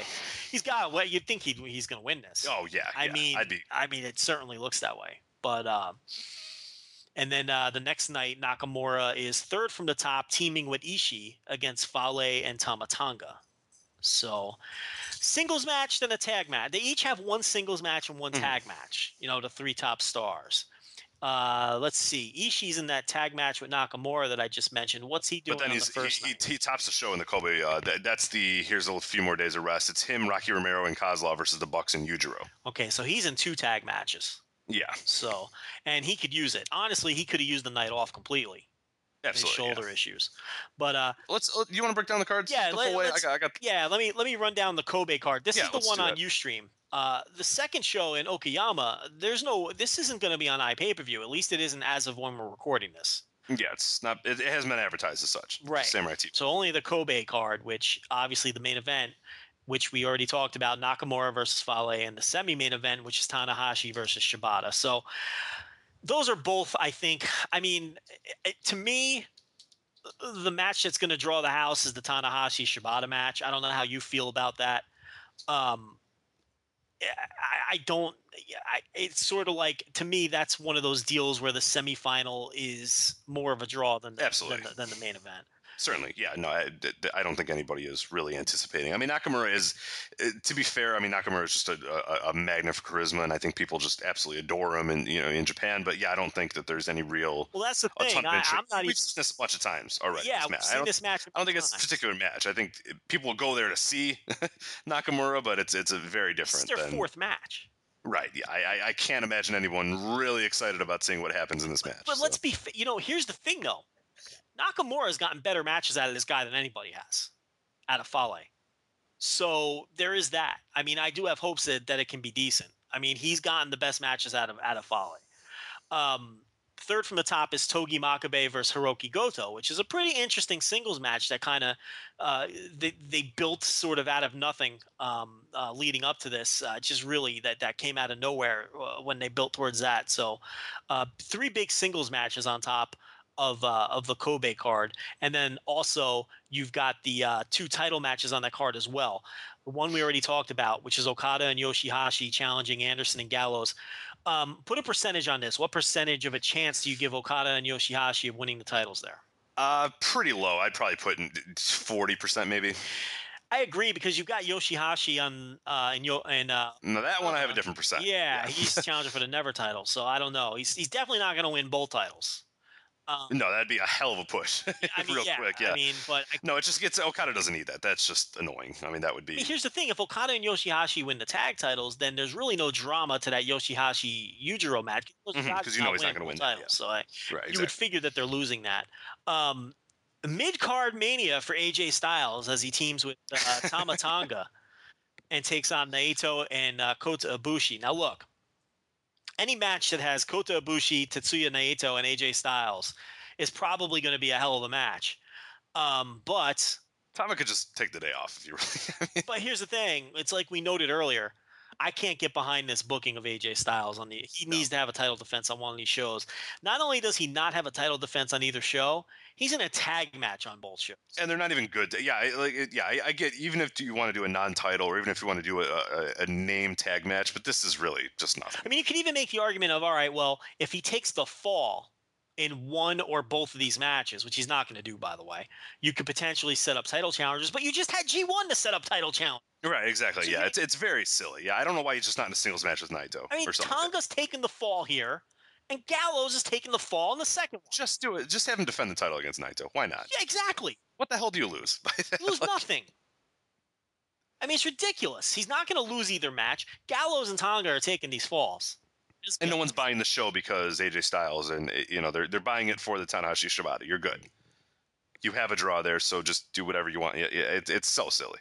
Yeah, or I mean, put the Styles Naito match, show some guts, put the Styles Naito match see what you can do with on the Okayama show and put it in a position to draw, and see if you actually turn this guy into a draw with the great G1 that he had. Because it seems to me he got over. And the fans are familiar with him now, and they know what he's about, and they know that he could have great matches. Well, you know what? Show some guts, and let's see what you got. I mean, come on. 2 tag matches in the middle of the card? Give me a break. You're absolutely right. He should be defending against Naito. Yeah, why not? Naito doesn't lose anything in that. Styles wins. I mean, it's so silly that doesn't. And it should be headlining on the 23rd. Right. Or, if you're going to, he definitely should be headlining the non-iPay-per-view show if you're that worried about it as well. And you could have Okada Anderson as the semi. Yeah, absolutely. That's a pretty strong semi. Because he's in a worse match tonight too, isn't he? Where's he at? Styles? Oh, no, Styles. Okay, no, it's a little bit better. With Tanahashi and Naito. Yeah, but he's teaming with... So he's facing Naito twice in tag match. He should just defend it against Naito. It's ridiculous. I don't know. And the one in Kobe that we're talking about is 5th from the top. Right, yeah. Okay, continue. There's a Makabe Goto match that's deemed more worthy than. Yeah, I mean, and look, I'm looking forward to that match. I think they're going to beat the living shit out of each other, but Styles needs to be defending the title against Naito on one of these shows. It's ridiculous.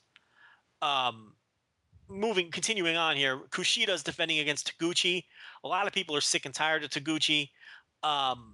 Look, I don't mind this. You need these sort of placeholder kind of defenses now and then. So I have no look.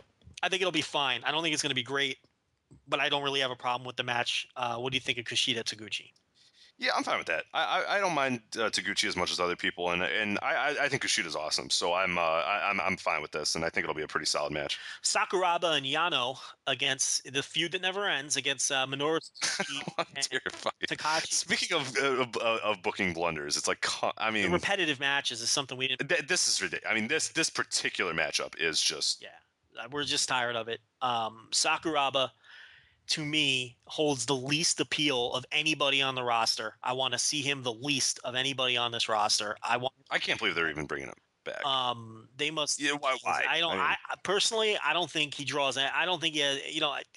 The argument when they brought him in that he was a bit, was going to draw non-wrestling fans or people that were lapsed fans or just be a draw in general. I don't think he's a draw at all. I don't think I'm sure he isn't cheap. In fact, I can tell you he's not cheap. I really don't see the point of this guy anymore. And he's terrible. Everything he does is terrible. He's unentertaining. He's not a good pro wrestler. He needs to go away.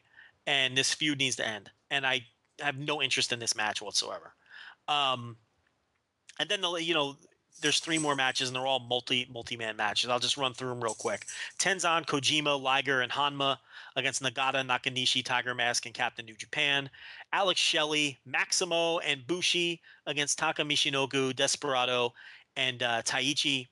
And Ishii, as we noted earlier, he's in the opener here. Ishii, Rocky Romero, and Alex Kozlov against the Young Bucks and Yujiro. I expect that opener to be pretty good just because of the people involved. Yeah, no, that should be awesome. And the second one, Shelley, Maximo, and Bushi against Taka, Desperado, and Taichi. That can be okay as well. I really like that new tag team of Desperado and Taichi. Mm-hmm. And I like Maximo a lot, the Exotico from CMLL. I always enjoy his act, her act, its act, whatever. Listen, maybe Tom Holzerman can get on my case if he ever listens to it. I have no idea how to properly refer to a transsexual. So it's either he, she, it. How do you refer to she? You don't want to get in trouble, do you? Show some guts, Rich. I regret to it. I would. Yeah. What do they like to be? What am I going to say here? She? I don't know what to say. Is it she? Is it he? I guess what they would want to be. Yeah. I guess it's an individual choice. Mm-hmm. I suppose. I guess you would ask them. It maybe would not be an option, right? It is no. I believe that it is not the option. Okay, so we're to use. I would go with what their not their birth, but their. I don't know. We're also dealing with a pro wrestler doing a gimmick. Right. So I think we're spending too much time. But I would say I would call him she if that makes okay. How about that? But I'm pretty sure, and I'm sure someone will correct us. Looking at you, Rob Viper. Isn't Maximo like a married man with children? Isn't he, or is that? I know some of them are legitimately. Some of the Exoticos are legitimately gay, and some of them are legitimately transsexuals or cross-dressers or whatnot. But I think it's just a gimmick for him. Okay. For this particular guy. I think. I could easily be confusing him with Cassandra or one of them other ones. I'm almost positive, though, wasn't there something in The Observer about a year ago where he's got a wife and kids, and he was thinking about getting out of wrestling at one point because of the homophobia among fans, and he was getting threatened and things. He wrestles as an Exotico character, a character that appears to be homosexual, but he is married to wrestler India Sue. Okay, India Sue, and together they have a son. I remembered it right then. So he's just a straight dude doing a gimmick. Right. Yeah. Okay, so he's not legitimately a cross-dresser or a transsexual. So I'm going to refer to him as he. Okay, there you go. Because he's not yet. Right. I think he would like to be. He is playing a character. Right. Yeah. Okay, so he's a he. Same thing with I would assume Yusuke Santa Maria. I'm going to refer to him as a he because we know that man is doing a gimmick. Now he's doing a goddamn good job. Doing excellent. So this Maximo's fantastic too. But some of the others, I don't know what the hell to say. I'm not here to, Wouldn't be the first person I offend though. So yeah, those are the three, and of course then the 8-man match, which is well, no, that's a 6-man. Yeah, it's an 8-man. Yeah, 8-man. Yeah, that's Liger, it. Hama, Nagata, Nakanishi. Basically, the match where they couldn't figure out what to do with those 8 guys. So they have one of the problem with this. A lot of these matches are probably going. I mean, you mentioned the few at the top that these matches are going to be good, but it's so hard to get pumped. It's frustrating about because these cards. again, if you combine the cards, you'd have one hell of a card. Right, but it's so. I mean, I have no doubt that Ishii, Rocky Romero, Kozlov, the Bucks and Yujiro is going to be good. But I really can't be like, man, I cannot wait for this card. You know what I'm saying? Yeah, I mean, there's a few matches I'm looking forward to, but I could probably skip the first 2 hours and be perfectly content with my life and go back and watch them later. I mean, I dislike that aspect of these split shows, and we knew this was going to come, so I guess it is what it is. I'll tell you right now that every match on this show is going to be good or better, except for the 8-man, the Suzuki Yano mess with Sakuraba, and the Shelley 6-man, Maximo, Taka, because I don't think that one will get any time. If they get time, it'll be good. But that portion of the show there, those 3 matches in a row, that's, if you're not a hardcore, that's where you can skip. I think you have to watch the opener because you got to watch the Young Bucks right now. If it's 2014, you have to watch the Young Bucks. But you can skip those other 3, I think, and go right to that Kushida Taguchi because that's a title match. And I think you'd be perfectly okay and not miss a thing. That's probably fair, right? Yeah, absolutely. Okayama, 923. Not on iPay-per-view as of yet. We don't know what's going to happen there. But I tell you, the rate that these shows have been popping up from Japan, you're going to be able to see this one probably the next morning. Shows are popping up literally hours after they end. It's ridiculous. We can't keep up. Let's run through this one. Main events, Okada defending the briefcase against Anderson. We talked about that already. Semi-main event, Tanahashi and Naito against Styles and Gallows. Gallows is going to take a pin there. Real quick, the Okada thing. Are you sort of, because I've seen some people that are a little upset that they did that, or that thinks it really diminishes the G1 and different things like that. What are your thoughts on that? I don't care. Defending this, I don't have a problem with it. It gives the match a little bit of a meaning. And here's the thing: at some point down the line, next year, year after that, somebody could lose. You know, and it could give a little interesting.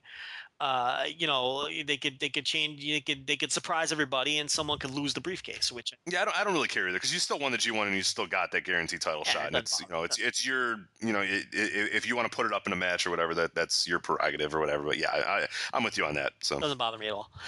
Third from the top there is Nakamura and Ishii against Fale and Tonga. We talked about that a little bit. Listen, Nakamura and Ishii are gonna have to do some. That's you know, I don't know. And that's the night after Nakamura Fale for the title, so who knows? Yujiro versus Yoshihashi for the Never title. Now, what's your thought here? I think Yoshi's taking this one. I really do. I just think, especially to kind of cap off this build. I mean, maybe they're going to wait a little while, but to me, this would be a good time to sort of give him that next little step and really start working on building him in a profound way. Is giving that title. That's they would beat him 2 nights in a row. See, that's what I mean. I don't.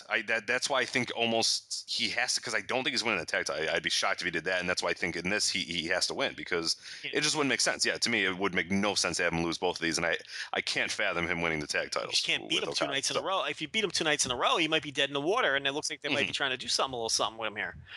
Makabe and Hanma against Shibata and Goto. I love that match. Freaking fantastic. That's going to be awesome. They really have taken Shibata and Goto in a direction I didn't think they were going to take them. I really thought they were going to win the tag titles. And it really looks like that's not going to be happening anytime soon. But, I like that team, and that could be a tremendous match. I mean, the finish is, a blind man can tell you what the finish is going to be. But it's it's Hanma with the pinfall over Shibata. I know, yeah. Right, but I mean, story. Yeah. That should be a hell of a match. Tenkoji defends the NWA tag team titles against Nagata and Nakanishi. This kind of came out of left field, huh? Nothing? You got nothing? It's very weird. Yeah. I'm just Yeah, shocked. what did Nagata and Nakanishi yeah, do? how did they earn those title shots? Did Nagata and Nakanishi like run through the? What is the last thing Nakanishi has done that's even been? Did they team on the Blue Justice show? I mean, this was booked before the Blue Justice show. Yeah, this is way. I mean, this. So that I'm going to matter. look up the Nakanishi. I'm going to see his recent wins. See, the one that I want to know if Nagata and Nakanishi have a tag win at some point to justify this NWA tag team title shot, or if this is UFC booking. They beat Tenkoji on the Blue Justice. Yeah. So okay, but here's the thing. This was booked before that. Yeah. So they booked this beforehand. Yeah. Let's go back. To okay. Let's see. The last tag victory they have is. But I'm in April, mind you. So but they're using the Blue Justice win to justify this title, right? Yes. Even though we know it was booked before. I don't believe they have a prior tag win. See, that Blue Justice show is one of those shows that I haven't gotten to yet because I have a million things to watch. And that has a Komatsu versus Tanaka match. Yeah, I'm back to muscle. If you spoil the finish, don't you dare spoil the result of that Komatsu Tanaka match because I have not seen it yet. So. Well, yeah, but you're looking at those Blue Justice results. I don't. No, I'm just looking at Nakanishi's match history. So they beat Tenkoji in a non-title affair. Yes. That was the main event, correct? It had to be because I'm going to click it. And it's the Blue Justice. I won't say anything though. Okay. So yeah, it had to be the main event. I see it, but I'm not going to say anything. Yeah, it was the main event. Yeah. So all right, so that's how they set that up. I got spoilers for you, Joe. All right, I will. I'll give New Japan a slight break there. At least they've earned this title shot that they were already booked for before they earned it. So at least there's some justification. They haven't won prior though. It's okay. Whatever. They beat the champs. So okay, yeah. Obviously, I think that Bruce Tharpe can rest easy. They've earned this title shot. Who would Bruce Tharpe be rooting for in this match? Because he hates all the Japanese. I was gonna say, yeah, nobody. It doesn't matter to him. I think maybe Nagata. Oh, that's a great gimmick for Nagata and Nakanishi to come out and they're wearing like New York Mets jerseys and they're just like super American. Heel. Do an American gimmick like when the Rougeaus turned heel. Right, yeah, they're now hailing from Key West, Florida or something like that. Or make them Texans or something. Right, yeah, put cowboy hats on Nakanishi. I like it. Yes, that's booking advice. Gato and Jado, if you're listening, Tharpe can come out with them. Mm-hmm. Because Tharpe hates Tenkoji. I just want Tharpe. I just need Tharpe, regardless. It's true, because Tharpe really hates Tenkoji. We all know that. So I think Bruce Tharpe is rooting for Nagata and Nakanishi because, his teams haven't been able to beat Tenzan and Kojima. Your Conways and your Briscoes and your Killer Elite Squad, your American teams have not been able to get the job done. So maybe they can beat Nagata and Nakanishi. Who knows? Mm-hmm. But let me tell you, we may not be able to break down CMLL, but we will break. But we just broke down. We'll break down the shit out of an NWA Tag Team Title match. Sakuraba, Yano, and Gato against Suzuki, Iizuka, and Michinoku. Again, it's enough is enough. I don't know what else I'm supposed to say. Shelly and Kushida. So Kushida with two big title defenses on these shows. They defend the junior titles against Desperado and Taichi. I think Desperado and Taichi have a legitimate chance here. I do too. You got the double champion on the one side, and this Desperado Taichi team has been pretty impressive. I like this new Taichi gimmick with the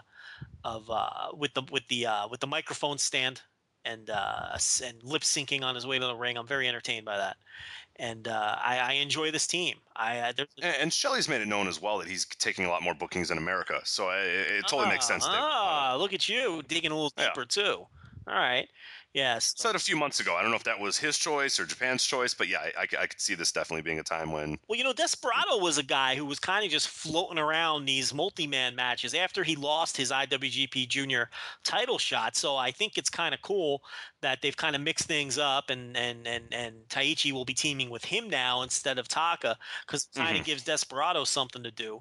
And this team has an interesting dynamic. The Taichi Taka team had been together for a long time, and where else were you really going with that? So sure, this is a whole new interesting dynamic. We've got a number one contenders match: Romero and Kozlov against the Bucks. Hey, that's a sneaky match.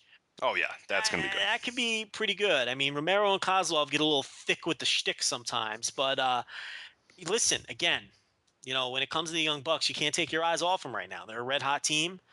They're doing a nice job, and we'll know who the number one contenders are before the tag team title match, which takes place right after. And then, of course, the opener is one of those wacky multi-man matches: Liger, Tiger Mask, and Maximov against Captain New Japan, Bushi, and Taguchi.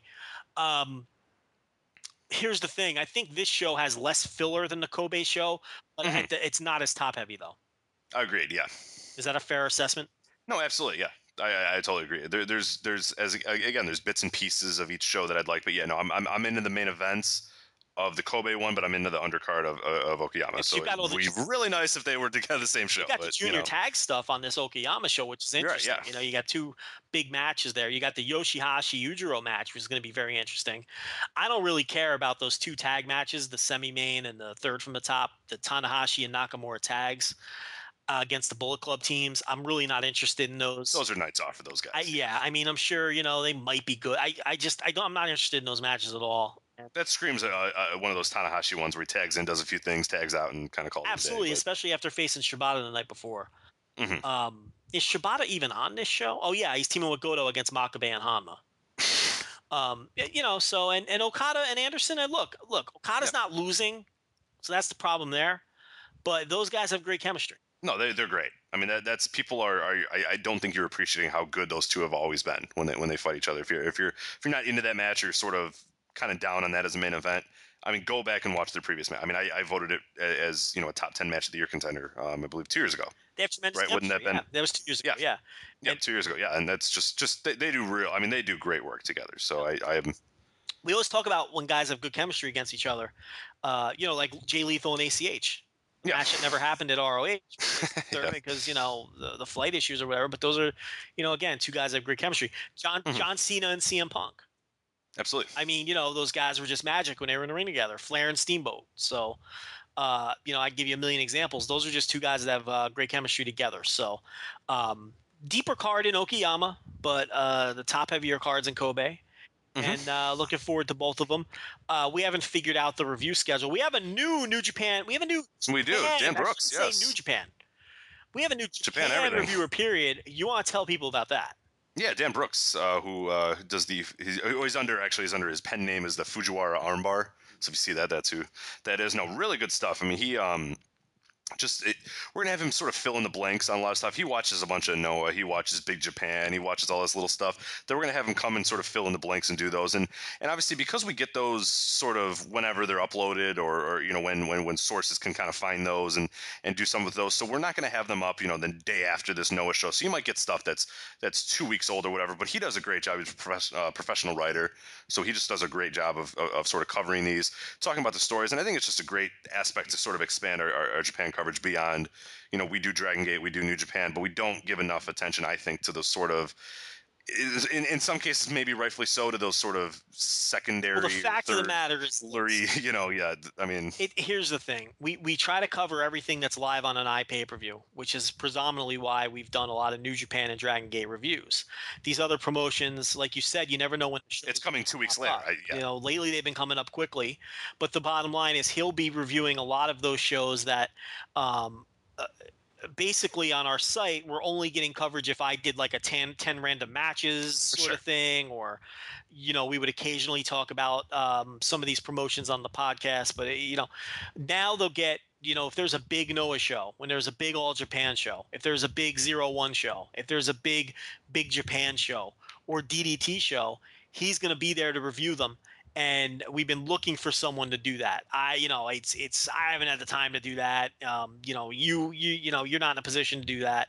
So now we have somebody who can review some of these shows from some of these other Japanese promotions aside from the big two, which is good. And he can also help fill in the blanks with New Japan as well. Because the point I was getting to was, we don't know whether it's going to be me or Brian Rose or now Fujiwara Armbar, but we will be reviewing both of these shows obviously for the site. So. Absolutely. So we'll have them definitely covered. Before we move on to WWE and our listener questions, real quick, there's 2 notes in the Observer this week about New Japan that I thought were pretty interesting.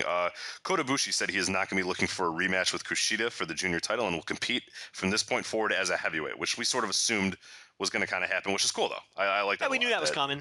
We didn't know when it was coming, but we knew it was coming. And it was pretty obvious that they were setting him up to be a big heavyweight. And when he finally gets one of them big heavyweight wins, it's going to be a big deal. So. Another one that was fun too, which is very interesting, and I had no idea, and I don't know if what the exact source on this or whatever, but here's a quote from Dave.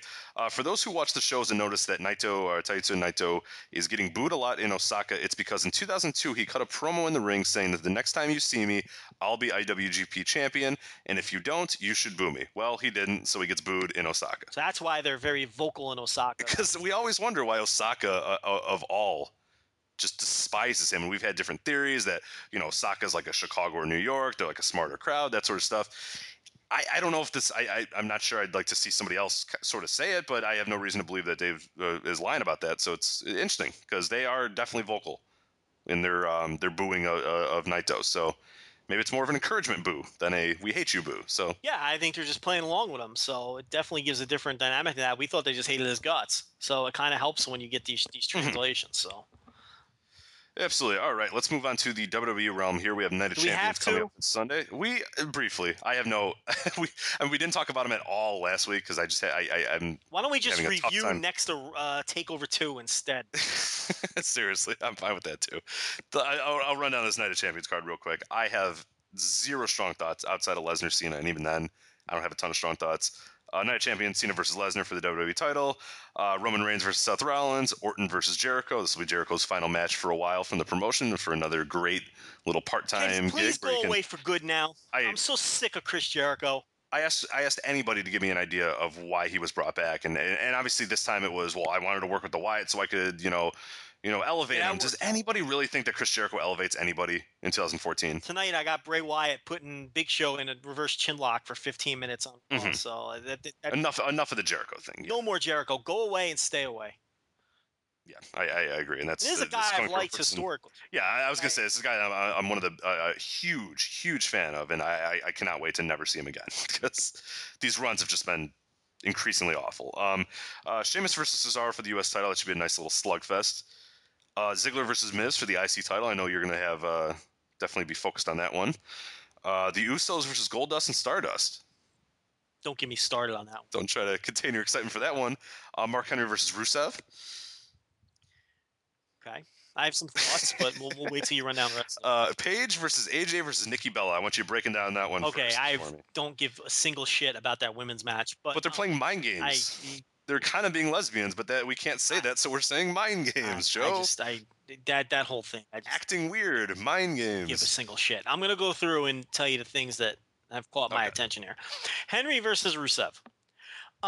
This is gonna sound like I'm picking on Mark Henry, but I'm not. I think Mark Henry is totally the wrong kind of opponent for Rusev right now. If you look at Rusev, his best matches have been against guys who are willing to have short, intense Haas sprints with him. Yeah, Big E is the clearest example. Your Jack Swaggers. They've all had these short, sprinty slugfests with him that felt like wars. That is certainly not Mark Henry's style. Mark Henry wants to have a slow, plodding sort of match where there's some long-term selling. That exposes Rusev. We saw that in his match with Roman Reigns. It doesn't help that Roman Reigns is completely lost in the ring at this point and needs to be carried, and so does Rusev, to be fair. So you put two guys like that in there on SmackDown, and it was an absolute train wreck.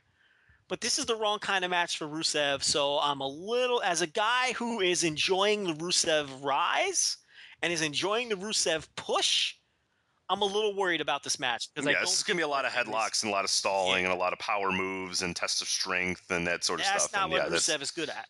Right. That's not where he excels. His best stuff has been short sprints where they beat the living shit out of each other. I don't know about this.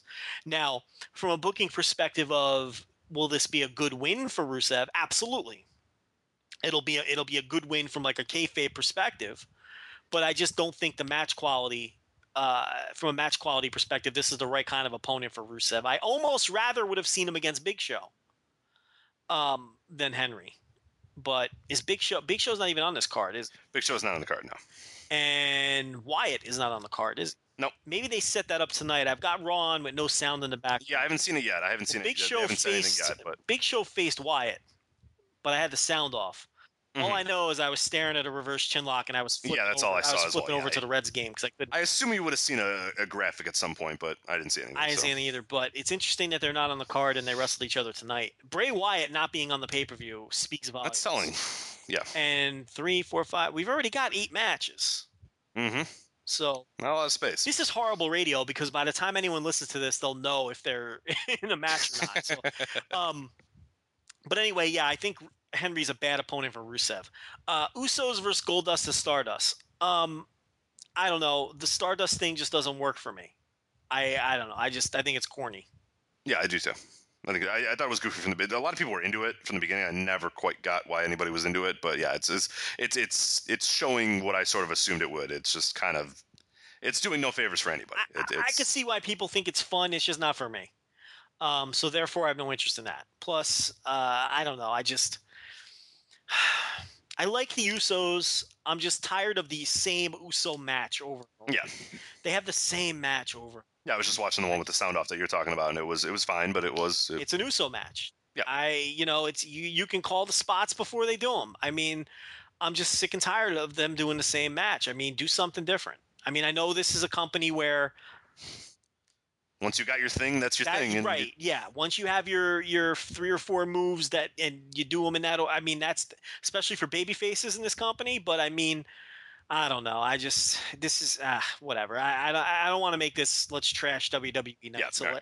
Ziggler Miz, I have no interest in. Sheamus Cesaro. That's gonna be a good match though. I think that's gonna be good. All right. Well, you're looking forward to that one. I'm not. I got to be honest. Yeah. Okay. I think it's been built up fairly well. I think it's gonna be a decent one, but we'll see. Sheamus Cesaro is something I definitely am looking forward to seeing that. Mm-hmm. We talked about Orton Jericho. There's no appeal for me. That is very high on my list of matches I don't want to see ever. What's the build to that match? Probably something tonight. I don't know. No, like Orton attacked him last week and like hurt his knee. Oh, is that what it was? Yeah, and I think so. And then I'm sure they'll do something tonight. The hell is the motivation? No, they already did their thing. I think Jericho had a match. Did he? I didn't notice. Yeah, he did. Yeah.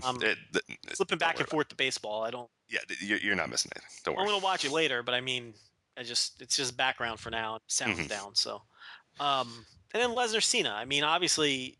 You forgot about Reigns and Rollins. Yeah, Reigns and Rollins. Yeah, I mean, Reigns has to win, right? Mm-hmm. He can't.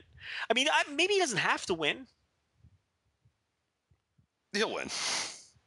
Some shenanigans. That's not ending. That match is not ending with anybody losing. Oh, okay. I think there's a shenanigan. There's Corporate Kane is in there messing around or something. That's not ending. I don't think. Here's the thing, though. Maybe Ambrose comes back or something. I mean, he's about. That's ready. true. You make an excellent point. Now, as you were breaking that down, all I could think to myself was, I don't care, and that really isn't how I should feel. That's not good about the Reigns Rollins match or this card in general. But I have such malaise towards this card. I just don't care because, aside from Paul Heyman, Raw's has not been good.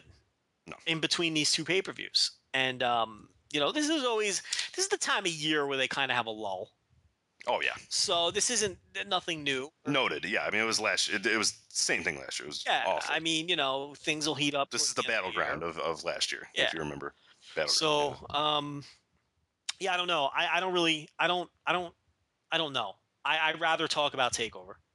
Mm-hmm. I agree. So, yeah, that's it. Lesnar Cena, I don't know. I guess it'll be okay, but I hate that the rematch is this early. I don't do this anyway. This feels like one of our 2012 shows where we completely blow off WWE with like 8 minutes of talk.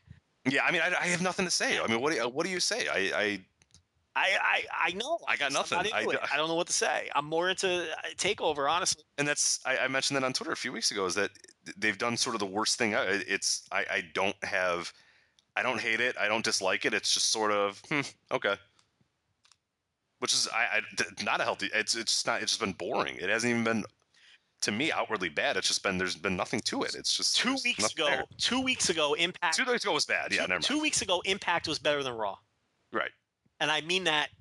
Impact was last week's Impact was pretty good too. Right? I will flat out say that Impact was good that week. Mm-hmm. And Raw was awful. Impact was significantly better than Raw 2 weeks ago.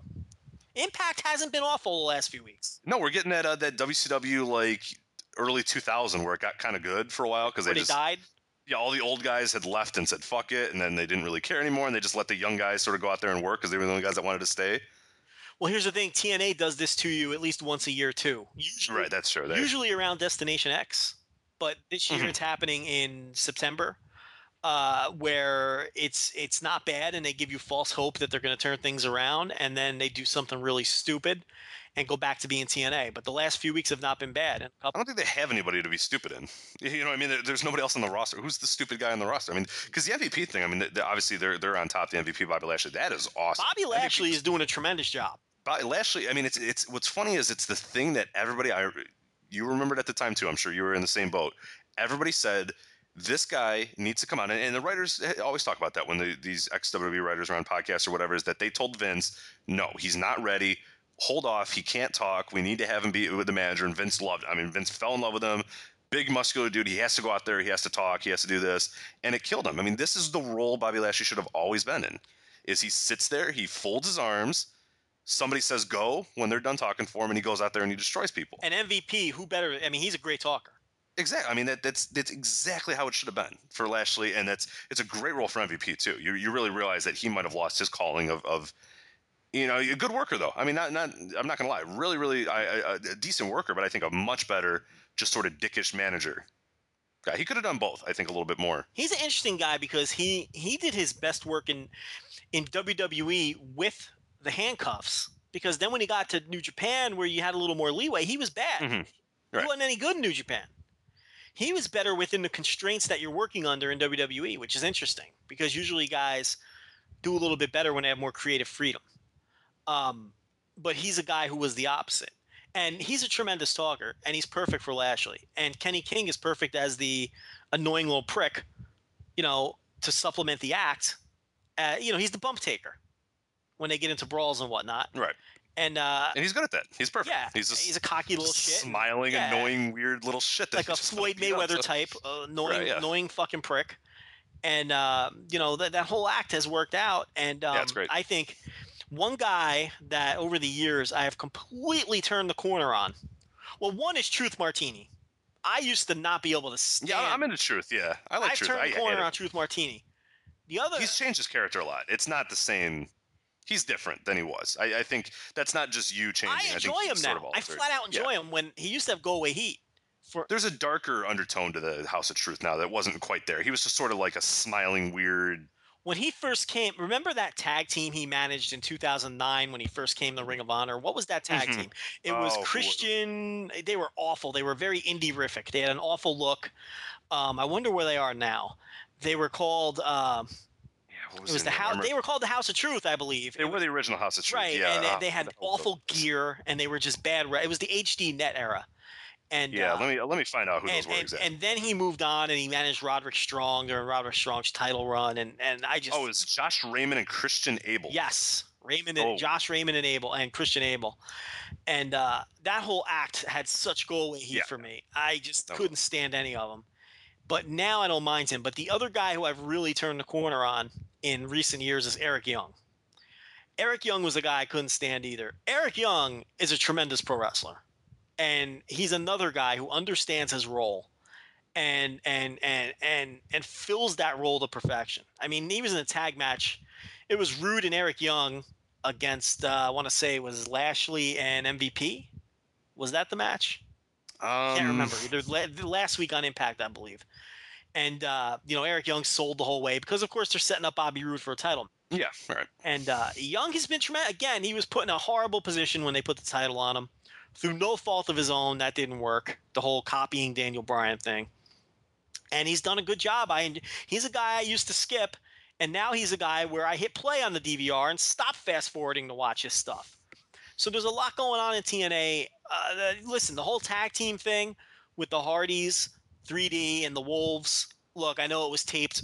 It feels like months ago now, and one guy's got a broken leg, another guy's not with the company anymore. But, you know, that whole thing has come off very well, and they've had some good television main events with that whole three-way feud. I don't like what they're doing with Sonata at all, even though presumably it's going to build to a great Muta match. No, it's just it's lowbrow. It's generic lowbrow. I mean, and Japanese wrestler. And I'll never be into James Storm and anything James Storm or Bobby Roode do, I will never be into. Those two guys, I've never liked them, and I never will. I think they're generic and boring. And Gunner is quickly joining them. But yeah, look, the Impact shows have not been awful, and they've actually been pretty good the last 2 or 3 weeks. So I know you've been dying for the updates on Christian Abel and Josh Raymond. Josh Raymond retired, or at least his last match was in 2012, and Christian Abel's last match was in 2013. So they're both in AEW, Chicago. That's where they've last been seen, anyway. Yes, yeah. Right, so presumably they are. Well, you go to those shows, so you know if they were there. I have not seen them, so it's before I started going to the shows, and I've been going now for about a year. So if they're active, they're on very low level shows, then they're not even registering on Cage Match or anywhere else. So. No. Well, they weren't very good in Ring of Honor. No, so that's okay. Let's talk a little NXT TakeOver Fatal 4-Way, and then we'll get into listener questions here. Before we get into match by match, I'll break down match by match. We had the Lucha Dragons, Kalisto and Sin Cara defeated the Ascension, Connor and Victor. We kind of saw that going. That was going to happen. Decent match, though.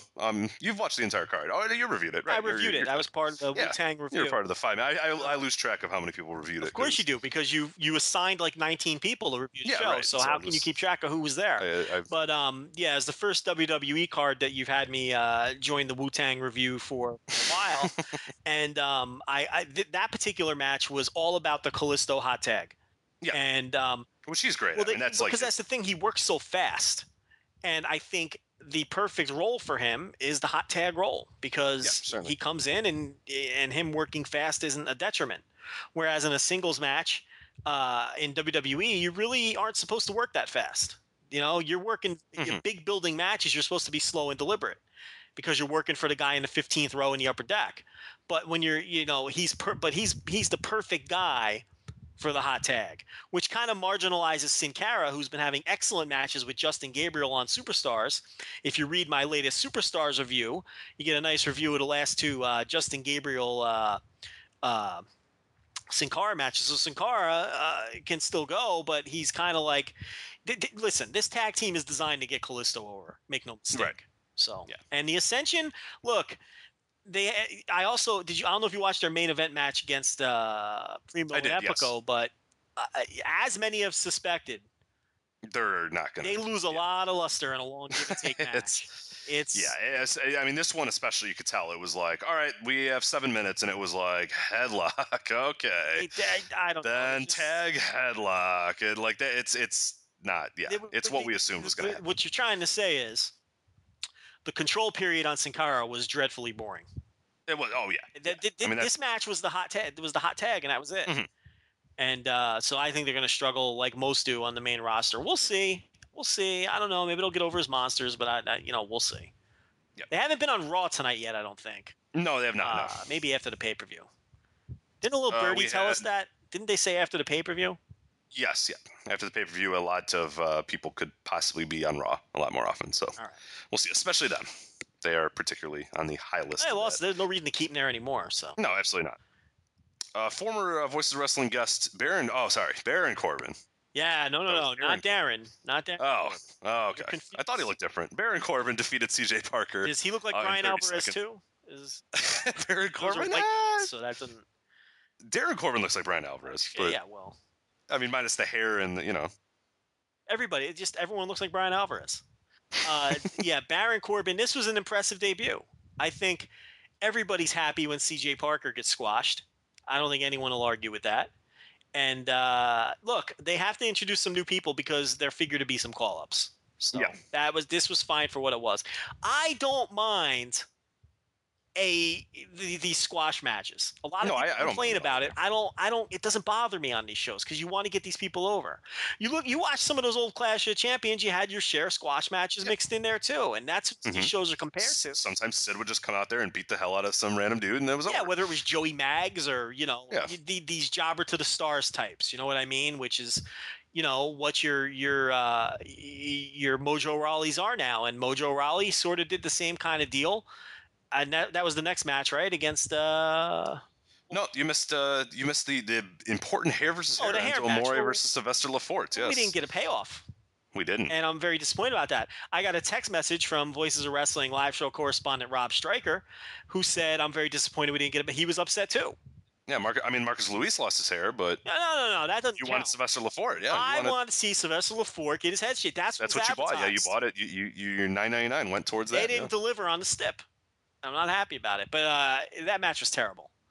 And yeah, I love Enzo and I love the character, but he is not good. He's not that much of a he needs to be the manager for Colin Cassidy. I'd made the point on Twitter that you can really, if they didn't sort of have a change. The point that nobody got at all. And no, it went over everybody's head. They sort of had a change. If they didn't have this change of policy and didn't start farming the high-level indies, and I'll specify high-level because that's where people got confused. Because if you ever have wrestled on an independent show, you have come from the indies. Which was obviously not what I meant. But John Cena, indie wrestling extraordinaire. Right, but 140 characters, people got confused. Right. What I said on Twitter was during that match was bad, and I said, well, look, this is what NXT would be if they didn't farm the indies like they did and bring in all these guys. Well established, and they don't need to give training wheels to. Exactly, and everyone had to point out that Sylvester Lafort had 4 independent matches in Canada, and Enzo Amore wrestled on little shit dick shows in Long Island, New York somewhere. Look, those guys were not ever in what you would call a high level. They weren't high level indie wrestlers. I don't count that. That's not indie. I mean, really, if you think about those guys are essentially WWE trained wrestlers. That's my point. Yes, Sylvester Lafort came out of the Storm Wrestling Academy. But you got to have. I mean, when you discuss like what would I would consider a quote independent guy is a guy that's worked there 3, 4. I mean, he bounced around. He's went to different companies. Did this. Maybe he was in the high level stuff. Even if he's not in the high level stuff, at least being in other indies for 3 years or 2 years, or something like not 5 matches. A well-traveled, world-traveled independent wrestler who in a lot of cases, that's what they do for a living. That's what I mean. Those are the kind of guys they went out and got when they went out and got your Sami Zayns and your Adrian Nevilles and people like that, and your Kevin Steens and your Sami Callahans. Those are your high-level independent wrestlers who came from high-level independent wrestling. Your Sylvester Lafort's, sure, he trained with Lance Storm and had a couple matches here or there, and your Enzos and your CJ Parker. Well, CJ Parker was he actually has a decent. He did AEW, yeah. He did. A fair amount, he's been a Midwest guy, but some of these people who come through NXT, they're essentially WWE trained. They're not well traveled. They didn't cut their teeth on the independent circuit and learn their craft on the independent circuit. Sylvester Lafort did not learn his craft on the independent circuit. He learned his craft in that performance center, and that's what I meant when I said that. And really, that's what NXT would look like. And it's scary if they didn't go out and get these high-level indie performers. That's why I always say I think the Performance Center is a little bit overrated. When people talk about how great it is and how they're churning out all this great talent, are they? Are they really? Let's break it down. The best people who are in NXT now we knew they were good before they got there. Right. And the best people who have come out of NXT, not all, but most of the best people who have come out of NXT, we knew they were good before they got there. Right. So they've had some. You have a Tyler Breeze who, even then, I don't think he's all that good. Yeah, he's another guy who came from Lance Storm, and he's doing a nice job, and he certainly held his own in that 4-way. But I don't know if I'd consider him not at their level. Yeah, I don't think I would call him the banner. Here's what we can do for you. Yeah. You look at the. Here's a click. Here, let me run down the male roster here. Adrian Neville, obviously. Your boy Angelo Dawkins, Buddy Murphy, Bull Dempsey, Cal Bishop, CJ Parker, Colin Cassidy, Corey Graves, Dash Wilder, Enzo Amore, Hideo Itami, who we'll get to in a moment, Jason Jordan, Kalisto, Kevin Steen, Connor, Marcus Louis, Mojo, Sami Zayn, Sawyer Fulton, Scott Dawson, Simon Gotch, Sin Cara, LaForte, McLean, Ty Dillinger, Tyler Breeze, Victor, and Wesley Blake. Now let me tell you something.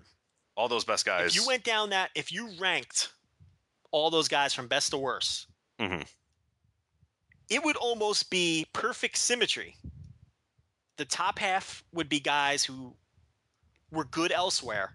Yep. And the bottom half would be the guys that were recruited from football, wrestling, low-level indies, things like that. it would almost be perfect symmetry. You'd have a few outliers, of course. I'm not saying that you can't be good if you didn't come from, high level indie wrestling. That's not the case at all. You absolutely